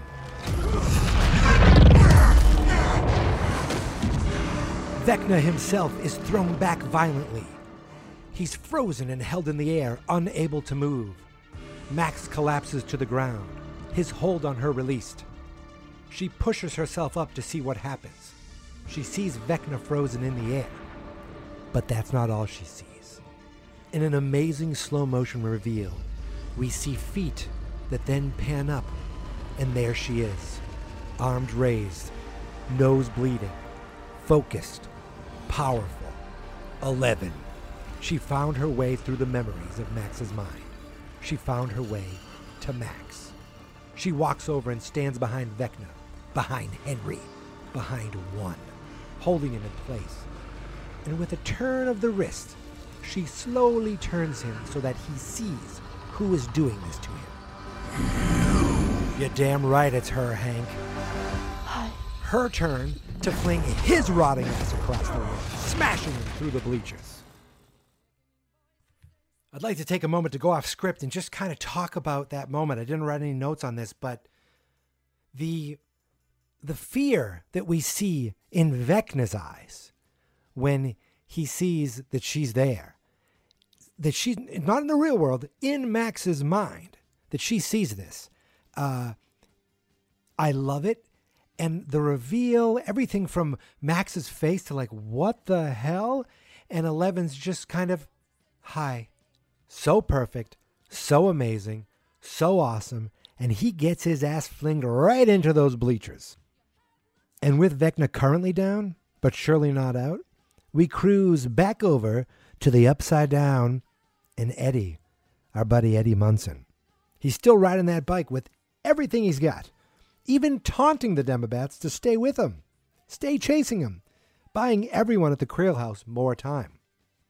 Dustin, not content with letting his friend sacrifice himself, puts the bed mattress back down on the ground as a sort of safety net, and also, I think, to use later. He sets up a chair and just like, screw it. He runs and jumps off the chair with all his might, leaping up and grabbing a hold of the edge of the ceiling gate. He pulls his way through, but remember, Eddie moved the mattress before, so he smashed right on the ground that was, previously above him and now is below him. And he is in obvious pain. I'm pretty sure I heard something snap. And while Dustin is trying to get back to Eddie, we see that Eddie got knocked off his bike by those friggin' flying rats. And he starts to run. Starts to go. But then he stops. I didn't know what to do, so I ran away. I just ran and I left her there. I mean, look at us. We are not heroes. Eddie is done running. He turns. He raises his shield and spear like he's a goddamn Jon Snow. And he faces the bats as they swarm around him, bouncing off his shield. I have to admit, at this moment, I thought the bats were being called back to the Creel House, and that they were all just going to fly by him, except for the ones that were bouncing off him, and leave him be. God, I wish I was right. We go quickly back to Soviet Russia. Hopper's running down the hall, running for his life with the Demogorgon, the one that he catcalled from the laundry room, hot on his tail. Joyce is watching all of this in fear on the security monitors from the control room. She looks over and sees these electrical cattle prods hanging on the wall. We jump quickly back to Hawkins Prime. We see Erica, after beating the shit out of Andy, running back to the Creel House. Inside, Lucas and Jason are still in the midst of their fisticuffs.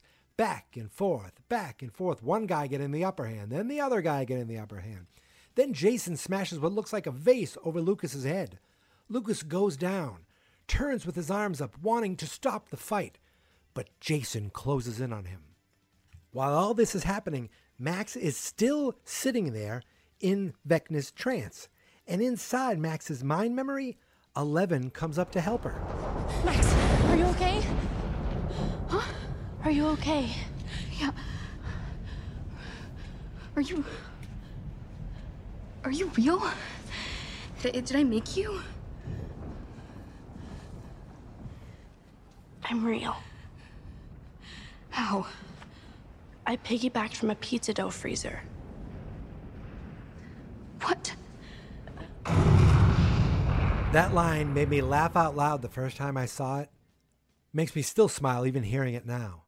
Millie Bobby Brown delivers it with such a matter-of-fact way of saying it, like, well, obviously I piggybacked from a pizza dough freezer. And even Max's reaction of like, what? It was just perfect. But just as she tells Max she's real and that she's actually there, they hear something. They hear Vecna, the world's scariest bleacher creature. He's back. Starts walking over to them. Elle tells Max to stay back, and she walks to meet him. If I'm Max, yeah. Oh, you want me to stay back? Sure, I will stay right back here. Is this back enough? Do you want me to go back further? Maybe go in another room? There's a door over there. I can try to leave that way. I'll go as far back as you need to go have your psychic battle. And then 11-1. That sounds like a really good football team record. But we see 11 and we see 1. They're now facing off in the center of the gymnasium. If you touch her again, I will kill you again. Is that what you did? Did you kill me? I am so glad you are here, 11. This is going to be beautiful. Vecna uses his powers to levitate all these jagged pieces of wood, pieces of the bleachers. So beautiful. He lifts them all around him, and then he flings them straight at 11. 11 uses her powers to deflect them to the side. I was so afraid one of them was going to hit Max. Vecna, using Elle being distracted by the wood, now sends her flying, and she hits the ground hard. And he continues to just toss her all around the room. And Mike could tell what's happening back at the pizza shop. She's fighting him. Mike could tell by the way 11 was moving in the tank, by the way the lights were flickering in the pizza shop. 11 and Vecna were fighting. Fighting for Max's soul.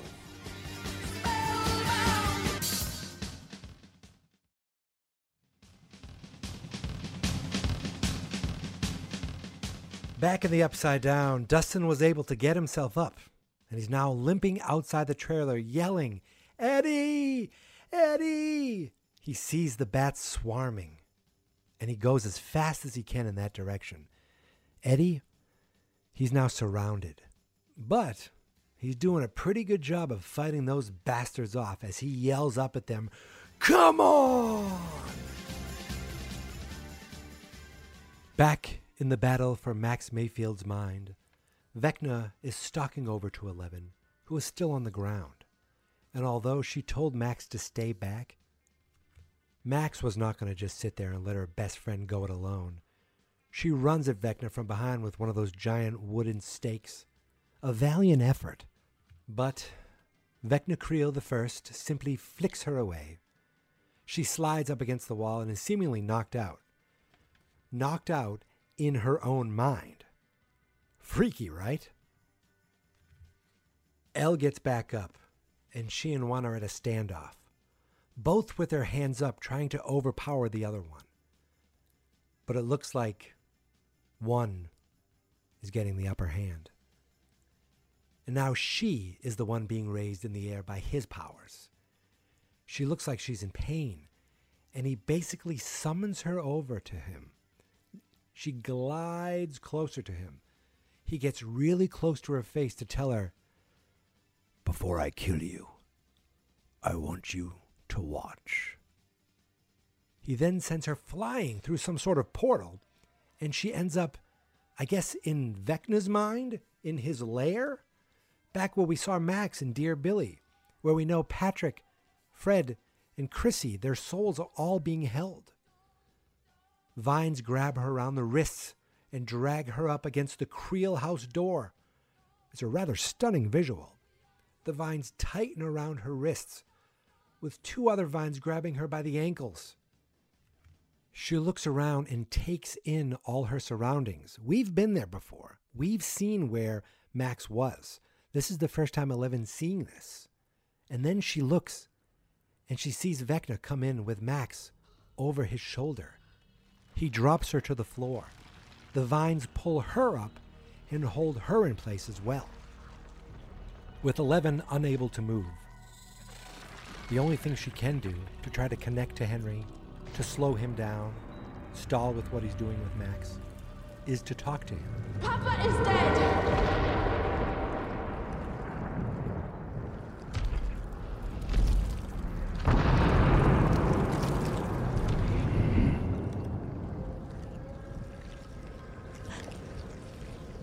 I know what he did to you. You were different. Like me. And he hurt you. He made you into this. He is the monster, Henry. Not you. Not you. You're right. You and I, we are different. And Papa did hurt me. But he was no monster. He was just a man. An ordinary, mediocre man. That is why he sought greatness in others. In you. And me. He reaches up and creepily, softly touches 11's face. But in the end, he could not control us. He could not shape us. He could not change us. Do you not see, 11? He did not make me into this. You did.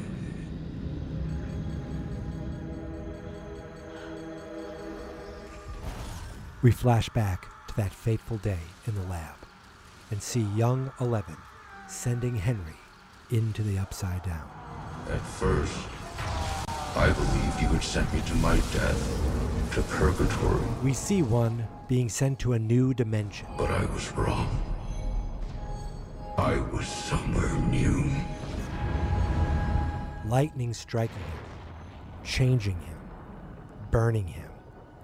We see him in this absolute wasteland. If this was the Upside Down, it didn't look like any version we've ever seen before.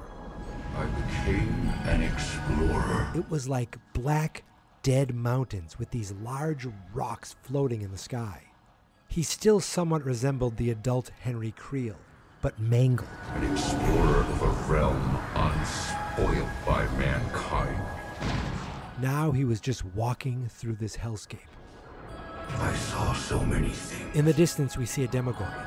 In one day, I found the most extraordinary thing of all. He looks up and sees a swarm of those deadly particles, the same we saw in Russia. Something that would change everything. We flash back to young Henry Creel collecting spiders. I saw a means to realize my potential, to transcend my human form, to become the predator I was always born to be. We see the adult Henry Creel back in the hellscape, reaching his hand up and seemingly controlling the particles. The young version of Henry in the flashback, we see scribbling a drawing. Old Henry, 1, is taking the particles and shaping them into, holy shit, the Mind Flayer. And the drawing the young Henry was making is of that same spider-like figure. Very similar to the drawing Will would make years later. He is not the general of the Mind Flayer's army. He is the leader of his army. The Mind Flayer is his creation, his pet, his general. 11 realizes That was you. Always you. from the beginning. All I needed was someone to open the door. And he did that for me. We see back to the first season. Without even realizing it. Didn't you? When 11 touched the Demogorgon in the void, setting off a reaction that caused the gate to open in the Hawkins laboratory. And when you did realize, you chose to resist. We see 11 destroying the Demogorgon at the middle school. We see 11 closing the gate below Starcourt. So I sought a means to open my own doors. I sought your power. We see Billy. All this time, we've been building it. As he was in 11's mind. For you. Speaking as the Mind Flayer. No, speaking as Vecna. So don't you see? Once again, you have freed me. 11 is beyond despair and tears. You don't have to do this. You can still stop this. It is over, 11. Your friends have lost. We cut over to see Jason beating the crap out of Lucas. We see Eddie getting struck by the bats, one getting him by the neck, taking him down to his knees as Dustin screams for him. There is nothing you can do to stop this now. We see the Demodog has caught up to Hopper and is on top of him. Hop doing everything he can to fight it off. We see the bats have Eddie by the neck and all 4 limbs as others go to start to feed on him. We see Steve, Nancy, and Robin still being held by the vines in the Creel house, struggling to just breathe. Hawkins will burn and fall in the rest of this senseless, broken world. And I will be there. Erica runs into the Creel house, screaming for Lucas. I will be there to pick up the pieces when it does. Jason is now choking Lucas, choking him and not stopping. And remake it into something beautiful. The door to the attic must be locked because Erica can't get in. Lucas is starting to fade. There was a time when I had hoped to have you by my side. Vecna is holding 11 by the chin as he tells her all of this. But now I just want you to watch.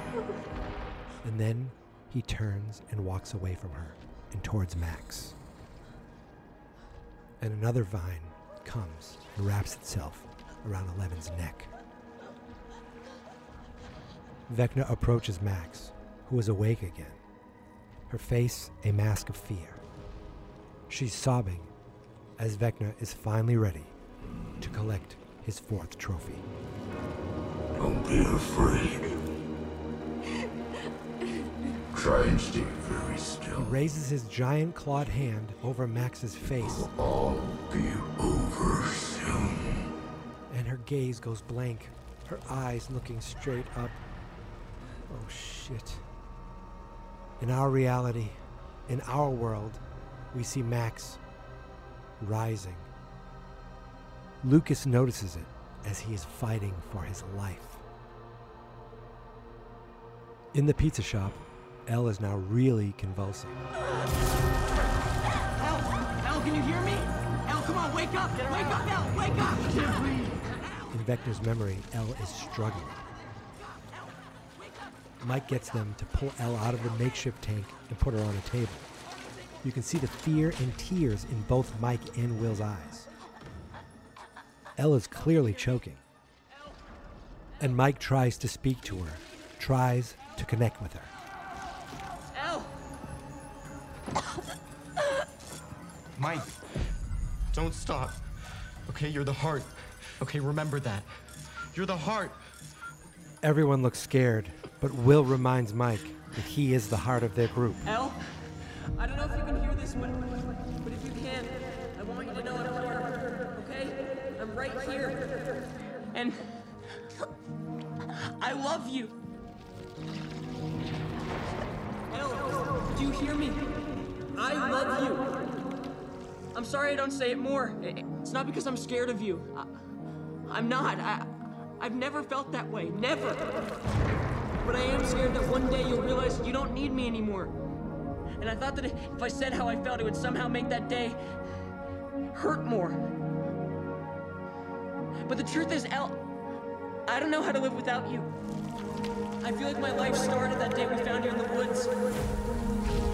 You were wearing that yellow Benny's Burgers t-shirt, and it was so big it almost swallowed you whole. And I knew right then and there, in that moment, that I loved you. And I've loved you every day since. I love you on your good days. I love you on your bad days. I love you with your powers. I love you without your powers. I love you for exactly who you are. You're my superhero. And I can't lose you. Okay? Do you hear me? I can't lose you. You can do anything. You can fly. You can move mountains. I believe that. I really do. But right now, you just have to fight. Okay? Elle, do you hear me? You need to fight. You have to fight. Fight!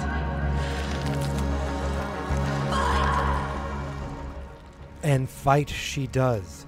She actually uses her powers to get the vines to back off of her, to let her go. Max is still fighting too, still holding on. Lucas watches her as he's getting choked, and he doesn't stop fighting either. He's able to get the upper hand on Jason and beat the shit out of him until he knocks him out. Vecna takes things a step further, and as Lucas disposes of Jason, he turns to see Max breaking. We see her arm snap. We also see Hopper, the Demogorgon, almost has him. We see Eddie bleeding badly, getting bitten. Dustin trying to reach him. We see Max's leg snap, her other arm snap. Lucas screams. 11 finally gets free. She screams out in rage.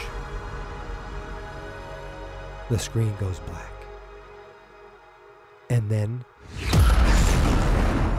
the next thing we see is Vecna going flying. 11 did it. She was able to fling that sumbitch out of his own mine lair. And he looked actually scared as he was being flung away. In Russia, we see Joyce run in and electrocute the Demodog off of Hopper. Vecna, still flying, smashes up against a tree and goes down. And when he does, Max drops free in his lair. The real Max drops to the ground in the Creel attic. And in Russia, Hopper tosses the unconscious Demodog off of him. But there is another big Demogorgon. I think that's Mouthface himself. And he chases them out into the prison yard along with all the Demodogs, just in time for the big barbecue. Murray lights them up with a flamethrower. Joyce and Hop take cover behind the gate as Murray cooks their asses. The monsters all scream in pain. At the same time, Vecna screams in pain. And at the same time, the bats around Eddie all fall dead. Murray keeps lighting them up, and we see Robin, Steve, and Nancy. Now they're getting free from the vines holding them. Robin calls it a miracle. Nancy says that we better not waste it. And up into the attic they go for Phase 4. Flambe. Back over in Russia, Hopper and Joyce emerge from the cage that was protecting them. The bodies of the burnt Demodogs everywhere. But then they hear a growl. The main monster, the main Demogorgon, Mouthface, is still alive. Hopper's had enough, and he just unloads every bullet he has into the creature. And it does very little to deter the thing. Then we see Hop look down on the ground, and there's a sword. A goddamn sword. It has to be left over from all those weapons the prisoners were allowed to use originally when they were going to fight the monster. Hopper picks up that sucker like he's ready to charge into Mordor. Back in Vecna's lair, El is now holding the big bad in place. He can't move, and now he is breathing heavily. In the Upside Down, the kill squad has made it to the attic, and there before them is the real Vecna, attached to every vine, deep in the middle of a psychic battle with a girl currently on a table in a Surfer Boy Pizza in Nevada. Oh my God, I love this show. In that battle, that psychic battle, Eleven now slowly walks up to Vecna, who somehow still believes he has the upper hand. You and your friends believe you have won, don't you?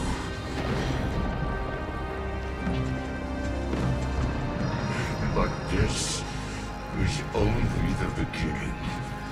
The beginning of the end.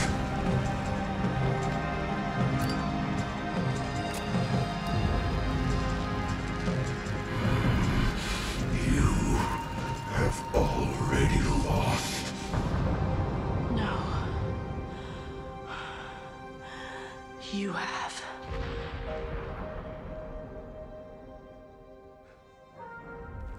We get this amazing montage of moments. Hopper charging with his sword at the Demogorgon. Steve tossing a flaming bottle at Vecna. Hopper going into a dive and chopping off the arm of the passing Demogorgon.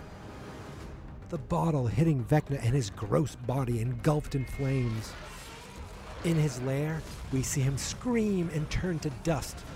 Everything around Eleven is evaporating into dust. The pain of what is really happening to Vecna seems to have forced him to disengage from his psychic connection he was holding. We see his body in the Creel house detached from the vines. He is now fully in flames and appears to be suffering. He falls to the ground. Yes! We see Lucas holding Max, yelling her name, trying to get through to her. We see Vecna get back up from the ground. Shit. But Robin hits him with another fire bottle. It definitely hurts him. Nancy Wheeler then unloads on Vecna with her sawed-off. Bang! What's up with that thing? She's looking like goddamn Sarah Connor.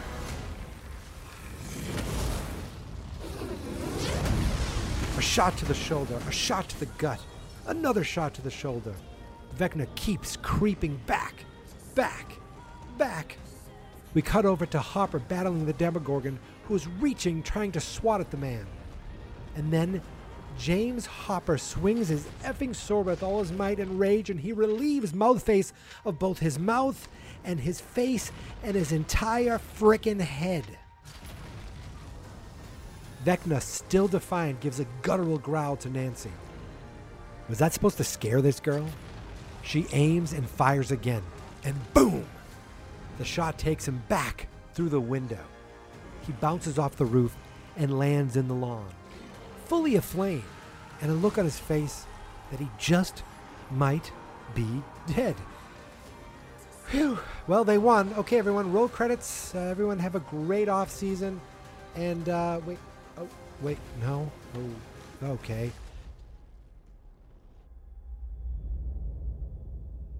So we go to Russia and we see Joyce. Well, she's happy. She runs up and hugs Hopper. It's now a bad time to mention how much I love their matching winter coats. And with that amazing timing, right after he chops off the Demogorgon's head, we hear the sound of a helicopter.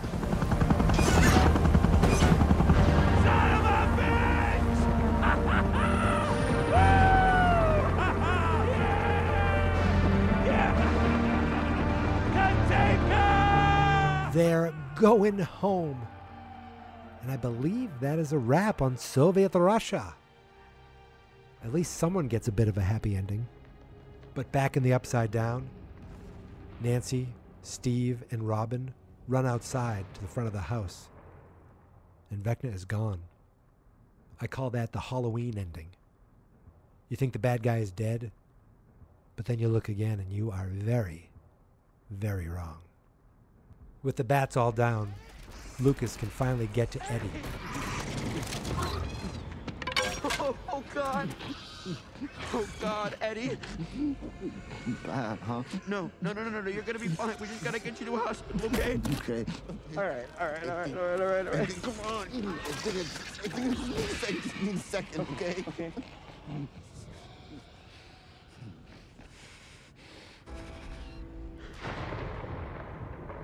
I didn't run away this time, right? No. You didn't run.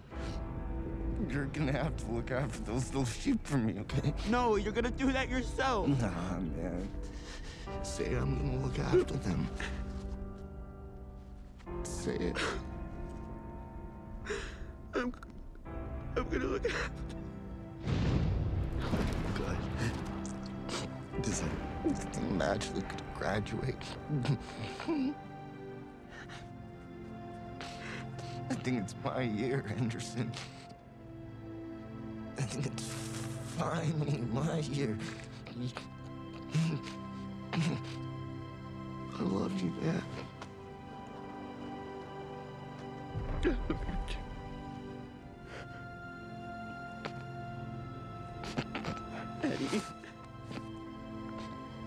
Eddie.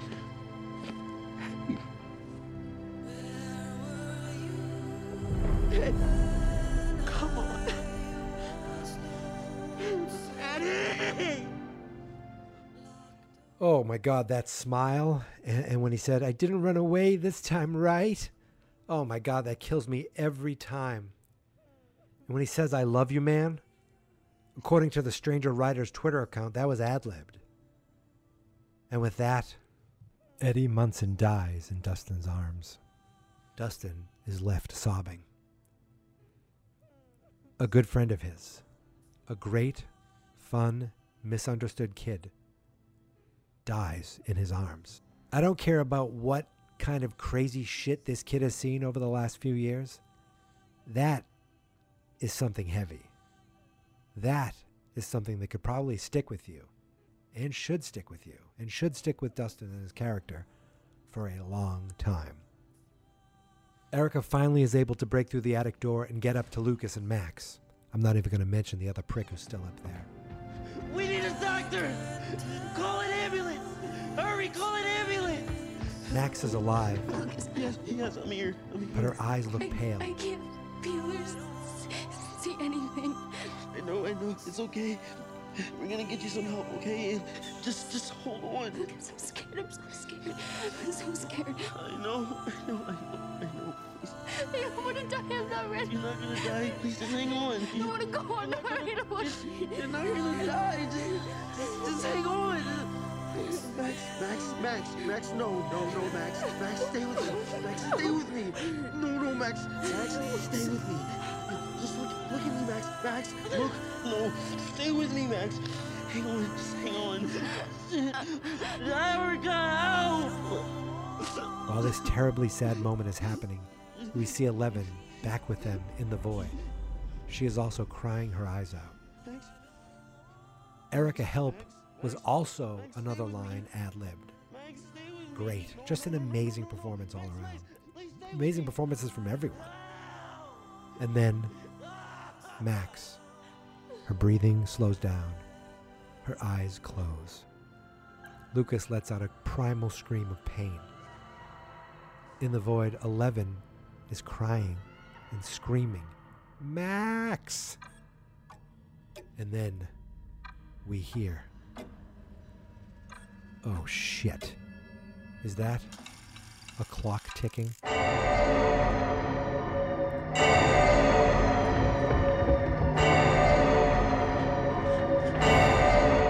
times. Max. Suddenly, in the attic of the upside-down Creel house, we see another gate opening. Opening right where Max lays in the actual Creel house. Lucas pulls her out of the way just in time as this gate opens and keeps on opening. It starts to tear right through the entire attic of the Creel house. And oh, look, Jason is half awake. Oh, and now he's half adjacent.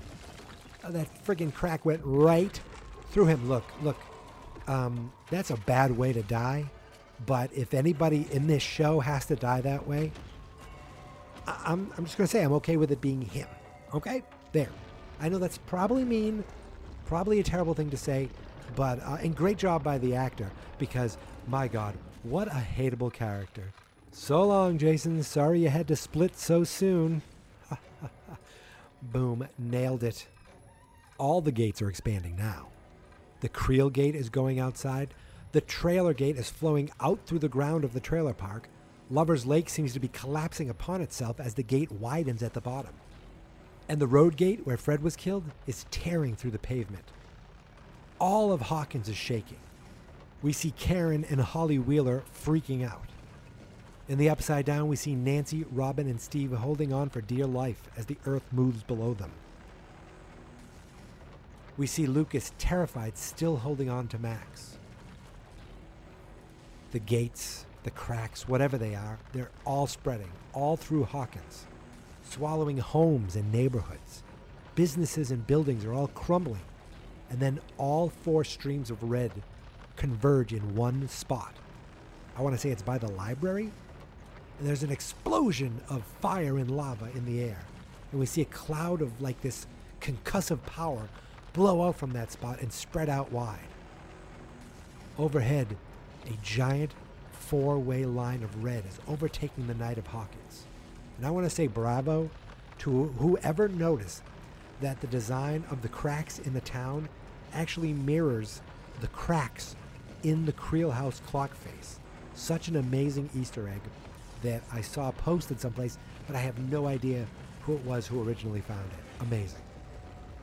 After that explosion, after the 4 gates spread and converge, things seem to stop a bit.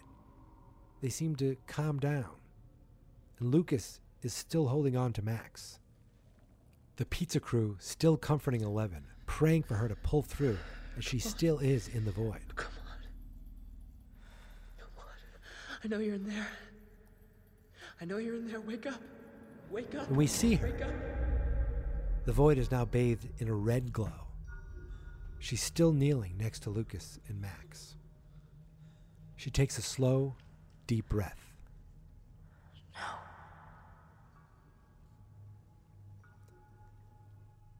You're not going. No.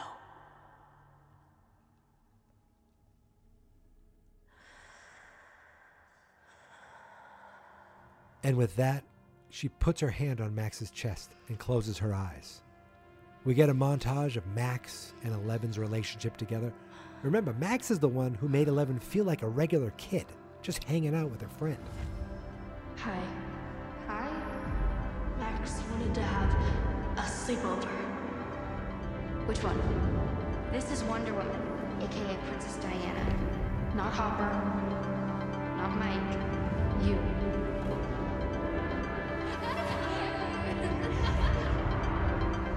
Holy shit, this is insane.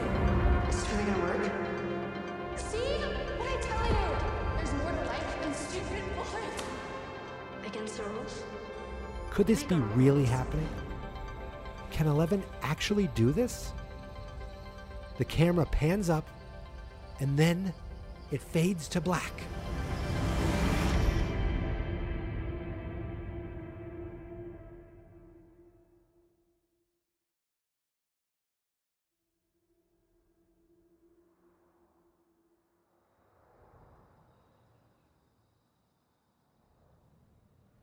The screen reads 2 days later. We fade back into a nice fall day. And as we pan down, we see a road filled with cars driving in one direction. The direction is past a sign that says leaving Hawkins. Come again soon. There appears to be a mass exodus of Hawkins, Indiana. So many people are getting the hell out of that town. In fact, there only seems to be one car on the other side of the road, coming into town. A Surfer Boy pizza van. Off in the distance, back from where all these cars had come from, we see smoke. Dark plumes of smoke rising, and multiple helicopters overhead. It's been less than 48 hours since a 7.4 magnitude earthquake rocked the quaint town of Hawkins, 80 miles outside of Indianapolis, in an event that seismologists are calling a natural disaster of near unprecedented scale. The death toll now stands at 22, but with hundreds more filling Roane County hospitals and many more still missing, officials expect those numbers to rise. While we hear the voiceover of the newscaster, we see Eleven and the Pizza Boys getting into town, realizing just how bad it is at their home. Multiple people packing more cars to leave.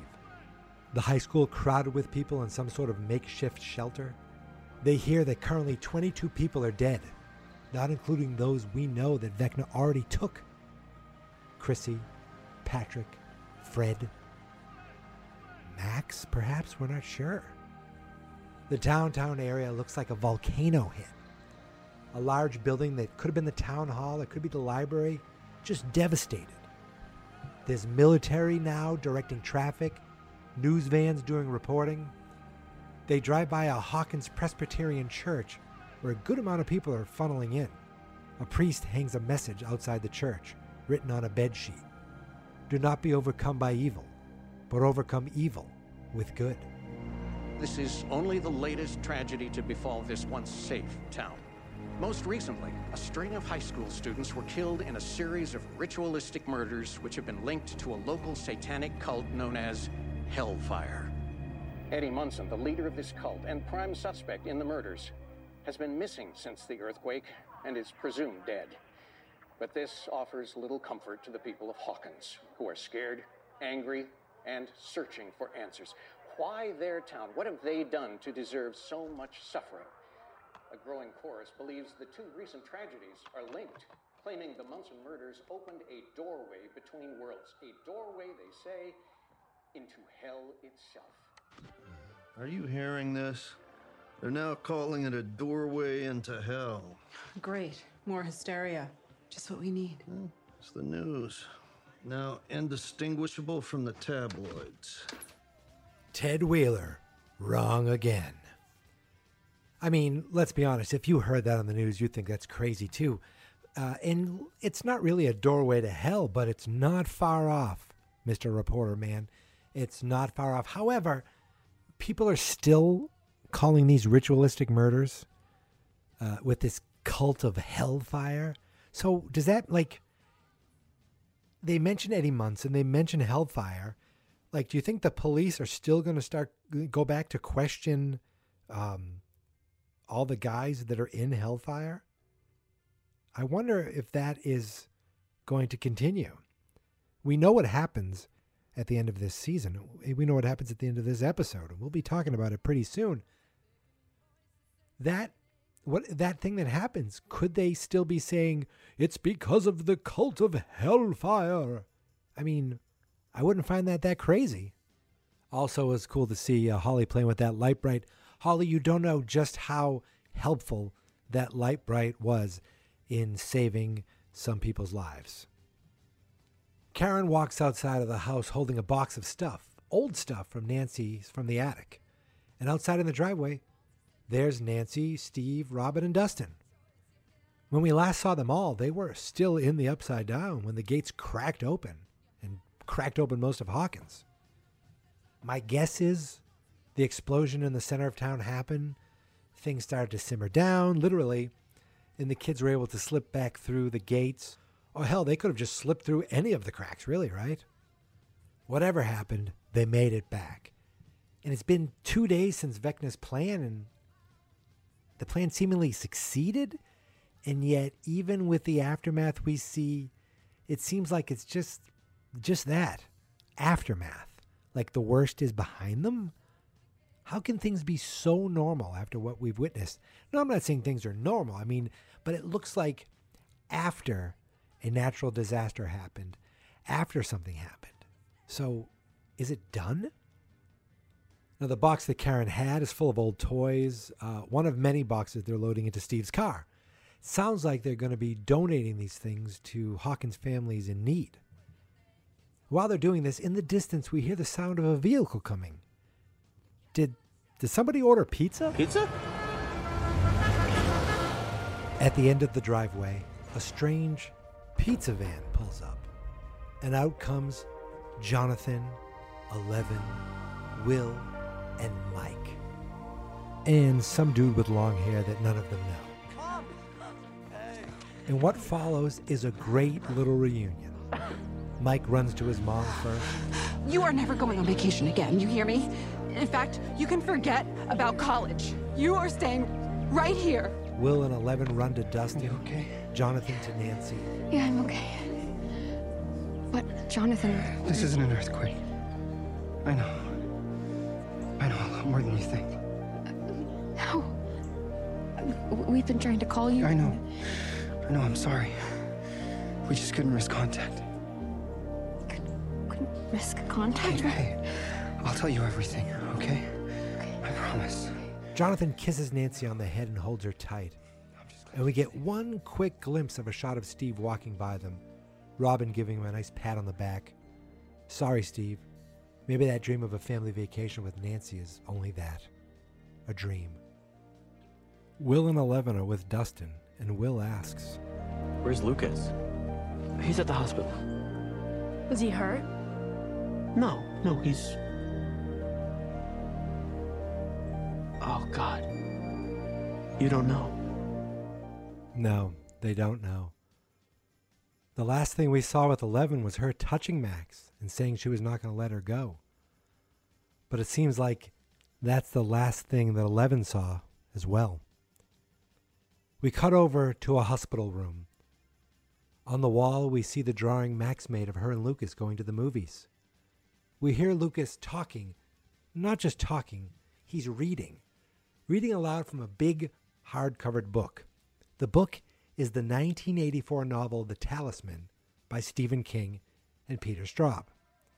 A book that features a place called the Territories, a strange fantasy land set in a parallel universe. Ooh, another universe? Sounds plausible. Lucas's face is still pretty badly beaten, but he's on the mend.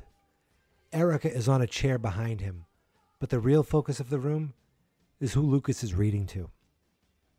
In the hospital bed lies Max Mayfield. She has a brace around her neck, oxygen flowing through a tube attached to her nose. Both arms are in casts, both legs the same. She's unconscious, but she is alive. Lucas stops reading to look up at her as the hospital door opens and in walks Mike, Will, 11, Jonathan, and Nancy. Lucas is so happy to see them. They all embrace. 11 holds on a little longer. I'm sorry, she said. You can see that she has some real guilt with how things turned out. But Lucas still has no idea that 11 was even there, that she was even trying to help Max. 11 glances over to her friend laying there. And now her, Mike, and Will all walk over to her bed. 11 asks Lucas, do they know when she'll wake? He said no.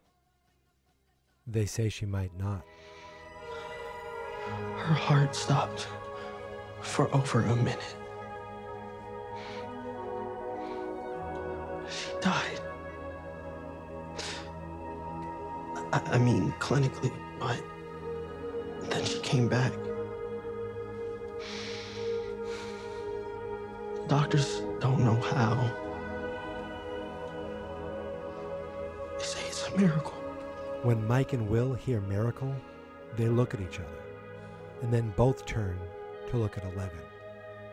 If it was indeed a miracle, they think it's a miracle that this amazing young woman had to do with. 11 sits down on the bed, takes Max's hand, and closes her eyes. I'm here, Max.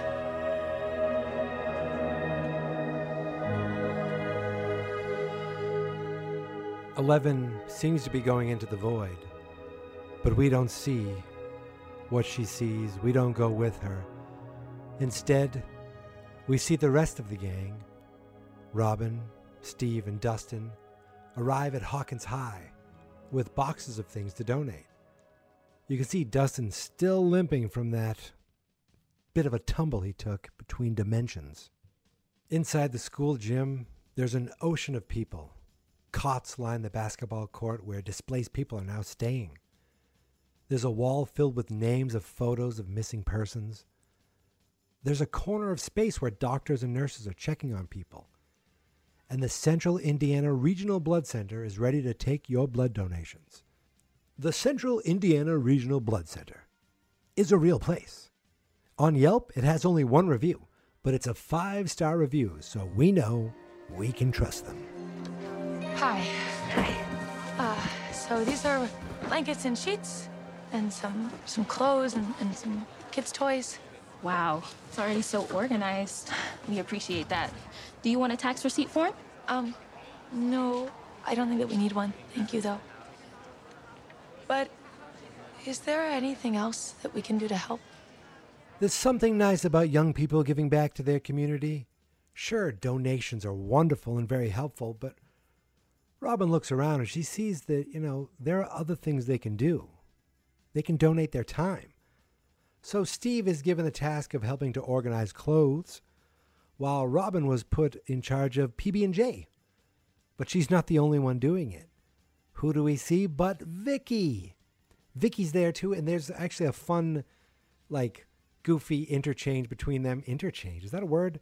Conversation between them. She's like, Robin, what are you doing here? I didn't mean what are you doing here. I meant what are you doing here? And they start talking, and it's funny, you see just how much alike they are, where they're Vicky says, sometimes I just talk and I talk and I talk and I talk, and I don't even know what I'm saying. Do you know what I mean? And Robin's like, yeah, I understand what you're saying. And we find out that her boyfriend thought this was all too much, and she left him, went back to college. So screw Dan and screw his stupid hair. He's out of here. But what I like to see is that, they gave each other this look. Now, who knows what that means? It could mean that a relationship is in the future. It could mean a great friendship is in the future. But it's just nice to see. And Steve sees the two of them and he can't help but smile while he continues to fold clothes. With the two of them busy feeding and clothing people, Dustin is making the rounds, making sure people are well hydrated, giving water to those who need it. He looks over and sees Wayne Munson, Eddie's uncle. He's at the missing person billboard, and he's taking down a poster of Eddie.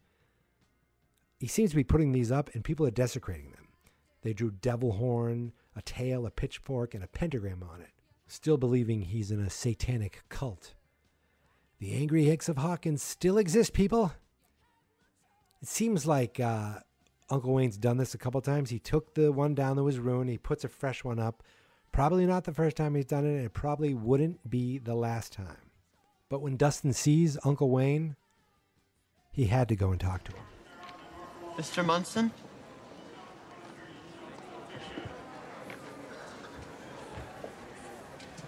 I'm Dustin Henderson. Can we talk? Can't imagine we got anything to talk about. My nephew is innocent. He's still missing. I'll put up as many posters as I need till he's found. Good day to you. I was with him.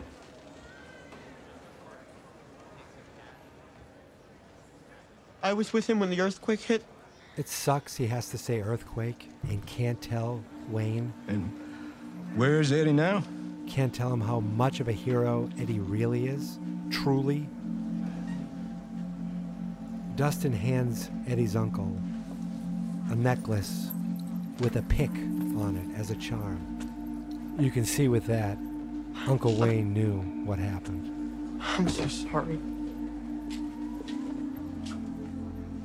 They sit for a moment together. Uncle Wayne is crying. Dustin is crying. I'm crying. It was great for Dustin, who never lacks in self-confidence, to go up to this man he doesn't know, tell him his nephew is dead, but also tell him what people are saying about him is wrong. I wish everyone had gotten to know him. Really know him. Because they would have loved him. Mr. Munson. They would have loved him. Even in the end, he never stopped being Eddie. Despite everything. I never even saw him get mad. He could have run. He could have saved himself. But he fought. He fought and died to protect this town. This town that hated him. He isn't just innocent. Mr. Munson, he's a hero.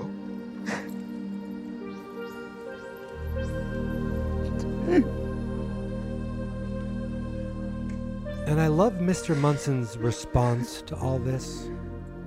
As tragic as it is, he's in real pain there.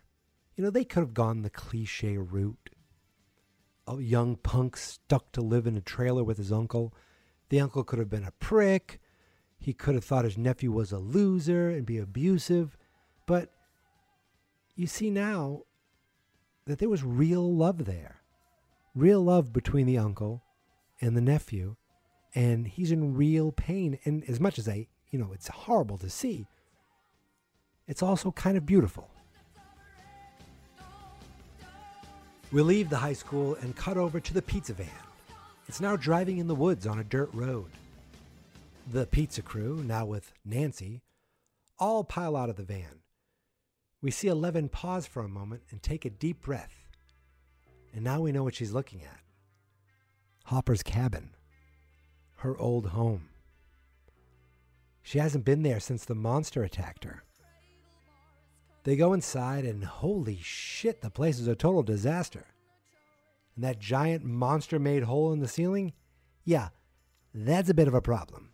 I mean, I get we gotta hide Supergirl and all, but this isn't exactly like a fortress of solitude, man. It's more like a fortress of growiness.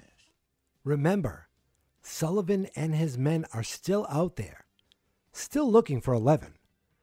And with what happened in Hawkins coinciding with Eleven getting away, you can be sure he's going to be looking for her.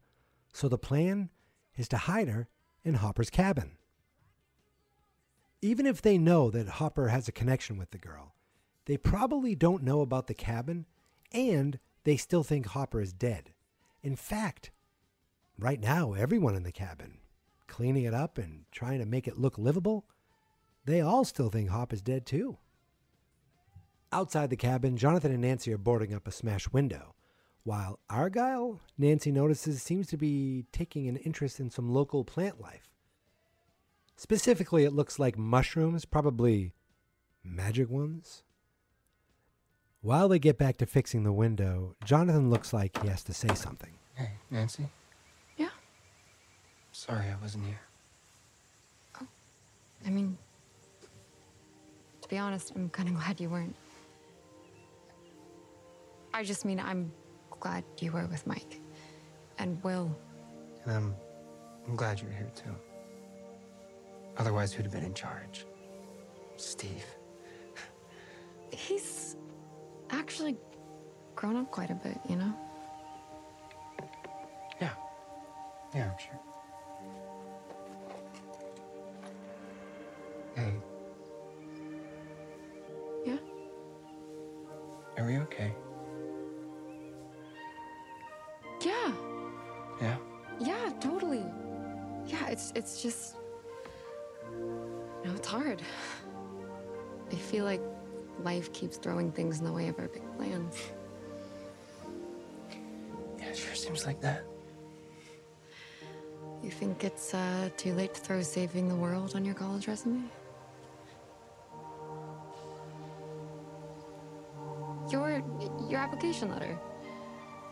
Not that it matters at all anymore, but did it ever come? No, not yet. So there we see, yeah, they may say everything's fine, but you can see there is a little awkwardness between them.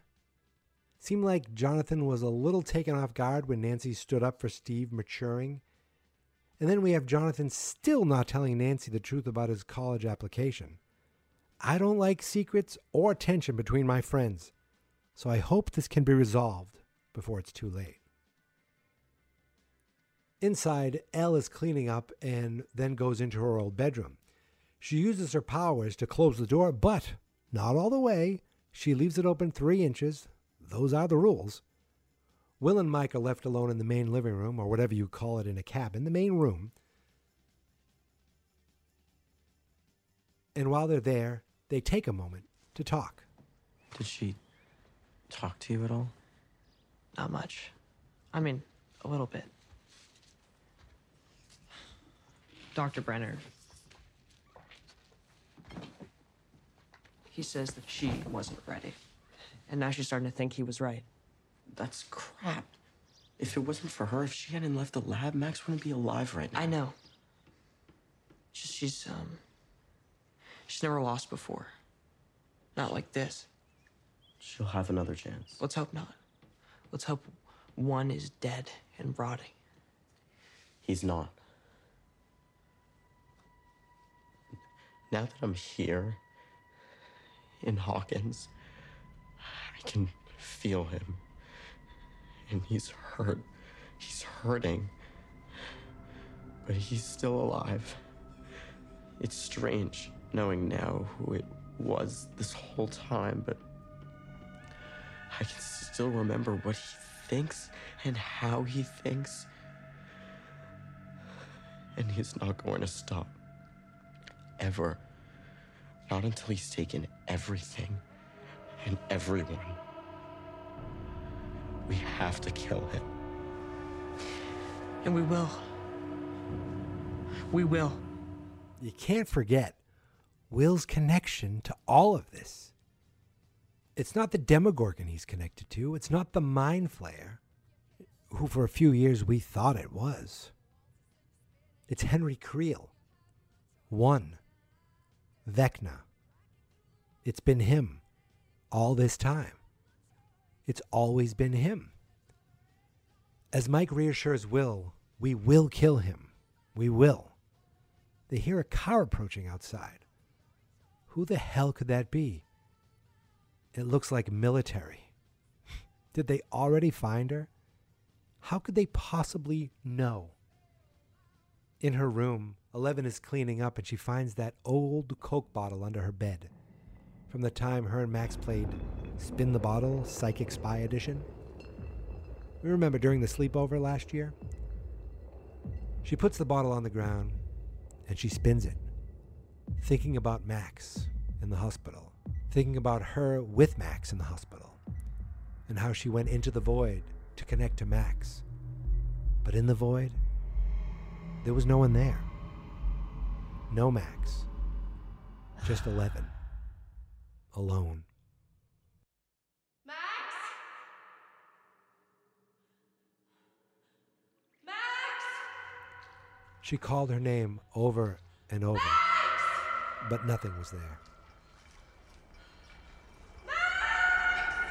In the cabin, the bottle stops, and Eleven just gives a tearful breath. Upset that she does not know how to save her friend. Then she hears something outside, in the main part of the house. A door opens, and she hears footsteps. She's afraid she's already been found. But then, the door opens. Hey, kid. And after all these years, we get the reunion we've all been waiting for. It's a very touching, lovely moment. It didn't give me the same chills as Joyce and Hop's reunion, but the enormity of this one, it's not lost on me. See, Joyce had real evidence to the fact that Hopper was alive. 11 only had hope. So seeing Hopper here, I kept it open.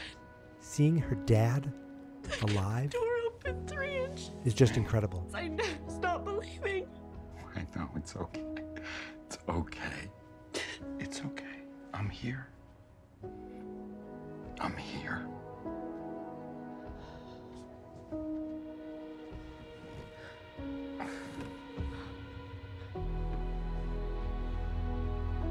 You look... Not fat. They have a nice laugh over how they both have their hair chopped off. Hair. Your hair.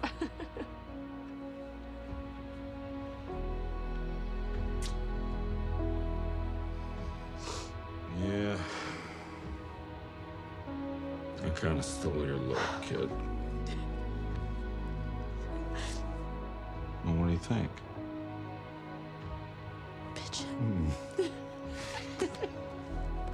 And they share a great hug. And then 11 hears another voice outside. And she runs out of the cabin to find Joyce in a big hug with both her children.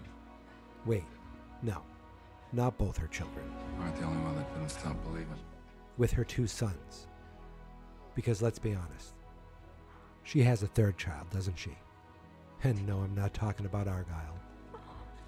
Joyce and 11's eyes meet, and then they come together in a great hug. I'm happy you went to your conference. That was quite the experience. Oh. It's just an all-around, happy, awesome moment. They share tears of joy. Hopper gives a little wave to, oh, we see it's the woman who worked for Owens. She was driving the car, okay. She gives a little tip of the cap back, a little salute, and she gets in and heads off. And then we get a moment that I didn't realize I needed or wanted until I got it. Hopper and Mike. Hey. You've grown. Yeah. You shrunk. So many times in the past they were butting heads. I mean, this little punk was dating his daughter, you know? But they share some nice words and then a nice hug. And I gotta tell you, I loved it.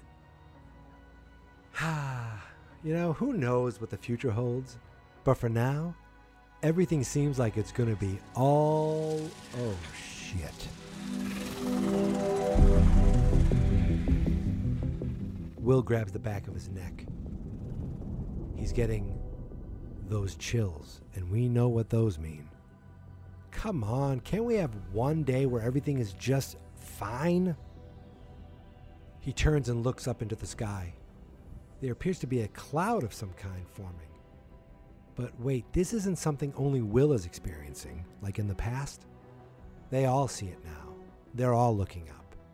They can hear some thunder in the background, and now, is it snowing? Well, that's not that big of a deal. Wait, ooh, that's not snow. Those are dark particles floating in the sky. In the past, we know those were only found in the Upside Down. Oh boy. And it's not just them seeing it. People all over town. At the Wheelers.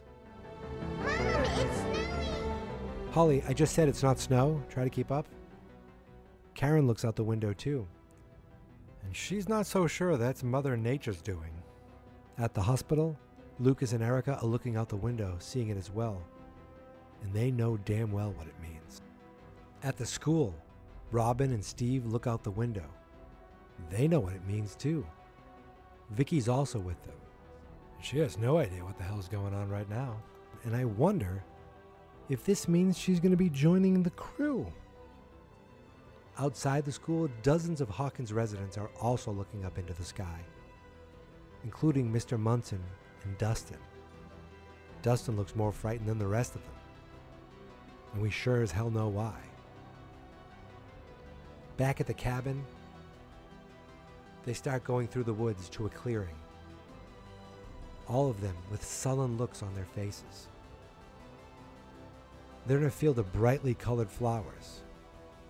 But at a certain point, the colorful display of nature ends, and the ground looks brownish, gray. grass and flowers, wilted and dead. 11 walks into the dead grass to a flower. She crouches down to see the color draining from the flower, see it die right before her eyes. She picks off a dead part of the flower and then looks off into the distance. And what we see is absolutely breathtaking. In a bad way. Smoke rising, cracks of red flame throughout the town, red lightning and thunder in the sky. We see each of our groups of people looking on in absolute disbelief. Joyce and Hopper grab each other's hands for support. Is Argyle still picking mushrooms? I didn't see him out there. But while they all look despaired, 11 looks angry, determined, ready to finish what she couldn't finish before. The last shot we see is the back of everyone on that hill, looking down at Hawkins in smoke, ash, and what I'm guessing is lava? A lone helicopter in the distance. There's no hiding this anymore. The city sees it, and soon you have to think the entire world will know. The upside down has come to Hawkins.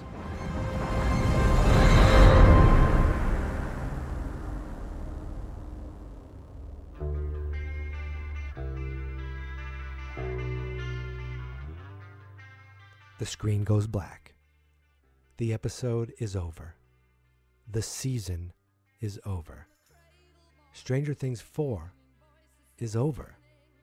No final Stranger Things 4 sign that we see with the theme music that they usually use at the end. Not here. Not in this final stinger. We're just left with Hawkins in flames. So now what? What's next? That's the big question, isn't it? And I have some thoughts. I have some ideas. But you know what? This episode, hell, this season was so long that I don't want to let go. I don't want to say goodbye. So I'm not going to say goodbye. I'm not done with Stranger Things 4 yet. In a few days from now, you're going to be hearing from me again. Basically a quick wrap-up of the season. Some questions I have, some theories I have, and we get to talk about what's coming next for Stranger Danger. But that's in a couple days. Until then, my friends, I want to thank you so much for listening. Thank you so much for subscribing, for following me, for being patient with the timing of these episodes and with the length of these episodes. I want to hear from you. Email strangerdanger@fansnotexperts.com or go to strangerdangerpodcast.com/hotline or click the link in the show notes to leave me a voicemail message. You can find me on Twitter and Instagram at Geek Mentality. The show is on Twitter at StrangerDPod and now on TikTok, yes, that's right, on TikTok at Stranger Danger Pod. You can actually also buy a Stranger Danger t-shirt if you want. You want to be the coolest kid in school this fall? Or the coolest kid at work next week? Go to strangerdangerpodcast.com/store to learn more. I bought one myself, and it's pretty nice. Once again, I just want to thank you so much. Thank you so much for listening, for subscribing. I hope you stick with me, and I can't wait to talk about what comes next. Please stay stranger, my friends, because being normal is boring. And remember, Eddie Munson died a hero!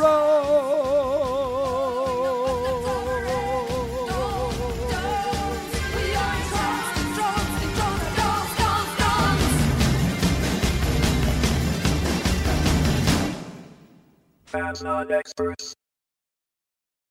BetMGM has an unreal deal for sports fans in Virginia. Turn $5 into $150 instantly when you place your first wager at BetMGM. Simply download the BetMGM app and sign up using code Champion150. Then, place a $5 wager on any sport, you'll receive $150 in bonus bets, regardless of your wager's outcome. And if you think the fun stops there, the King of Sportsbooks has plenty of surprises in store. Check out daily promotions, same-game parlays, live bets, and so much more. Download the app in Virginia today and get $150 in bonus bets instantly from your first wager, only at BetMGM. BetMGM and GameSense remind you to play responsibly. See BetMGM.com for terms. 21 plus only. Virginia only. New customer offer. Subject to eligibility requirements. Rewards are non-withdrawable bonus bets that expire in 7 days. Please gamble responsibly. Gambling problem? Call 1-800-GAMBLER. Promotional offer not available in Washington, D.C. What's so special about Hero Bread's soft, fluffy, and delicious breads, buns, and tortillas? These ultra-low net-carb baked goods contain 0 sugar, fewer calories, and more protein than the leading brands, and are high in fiber to support gut health. Shop now at Hero.co.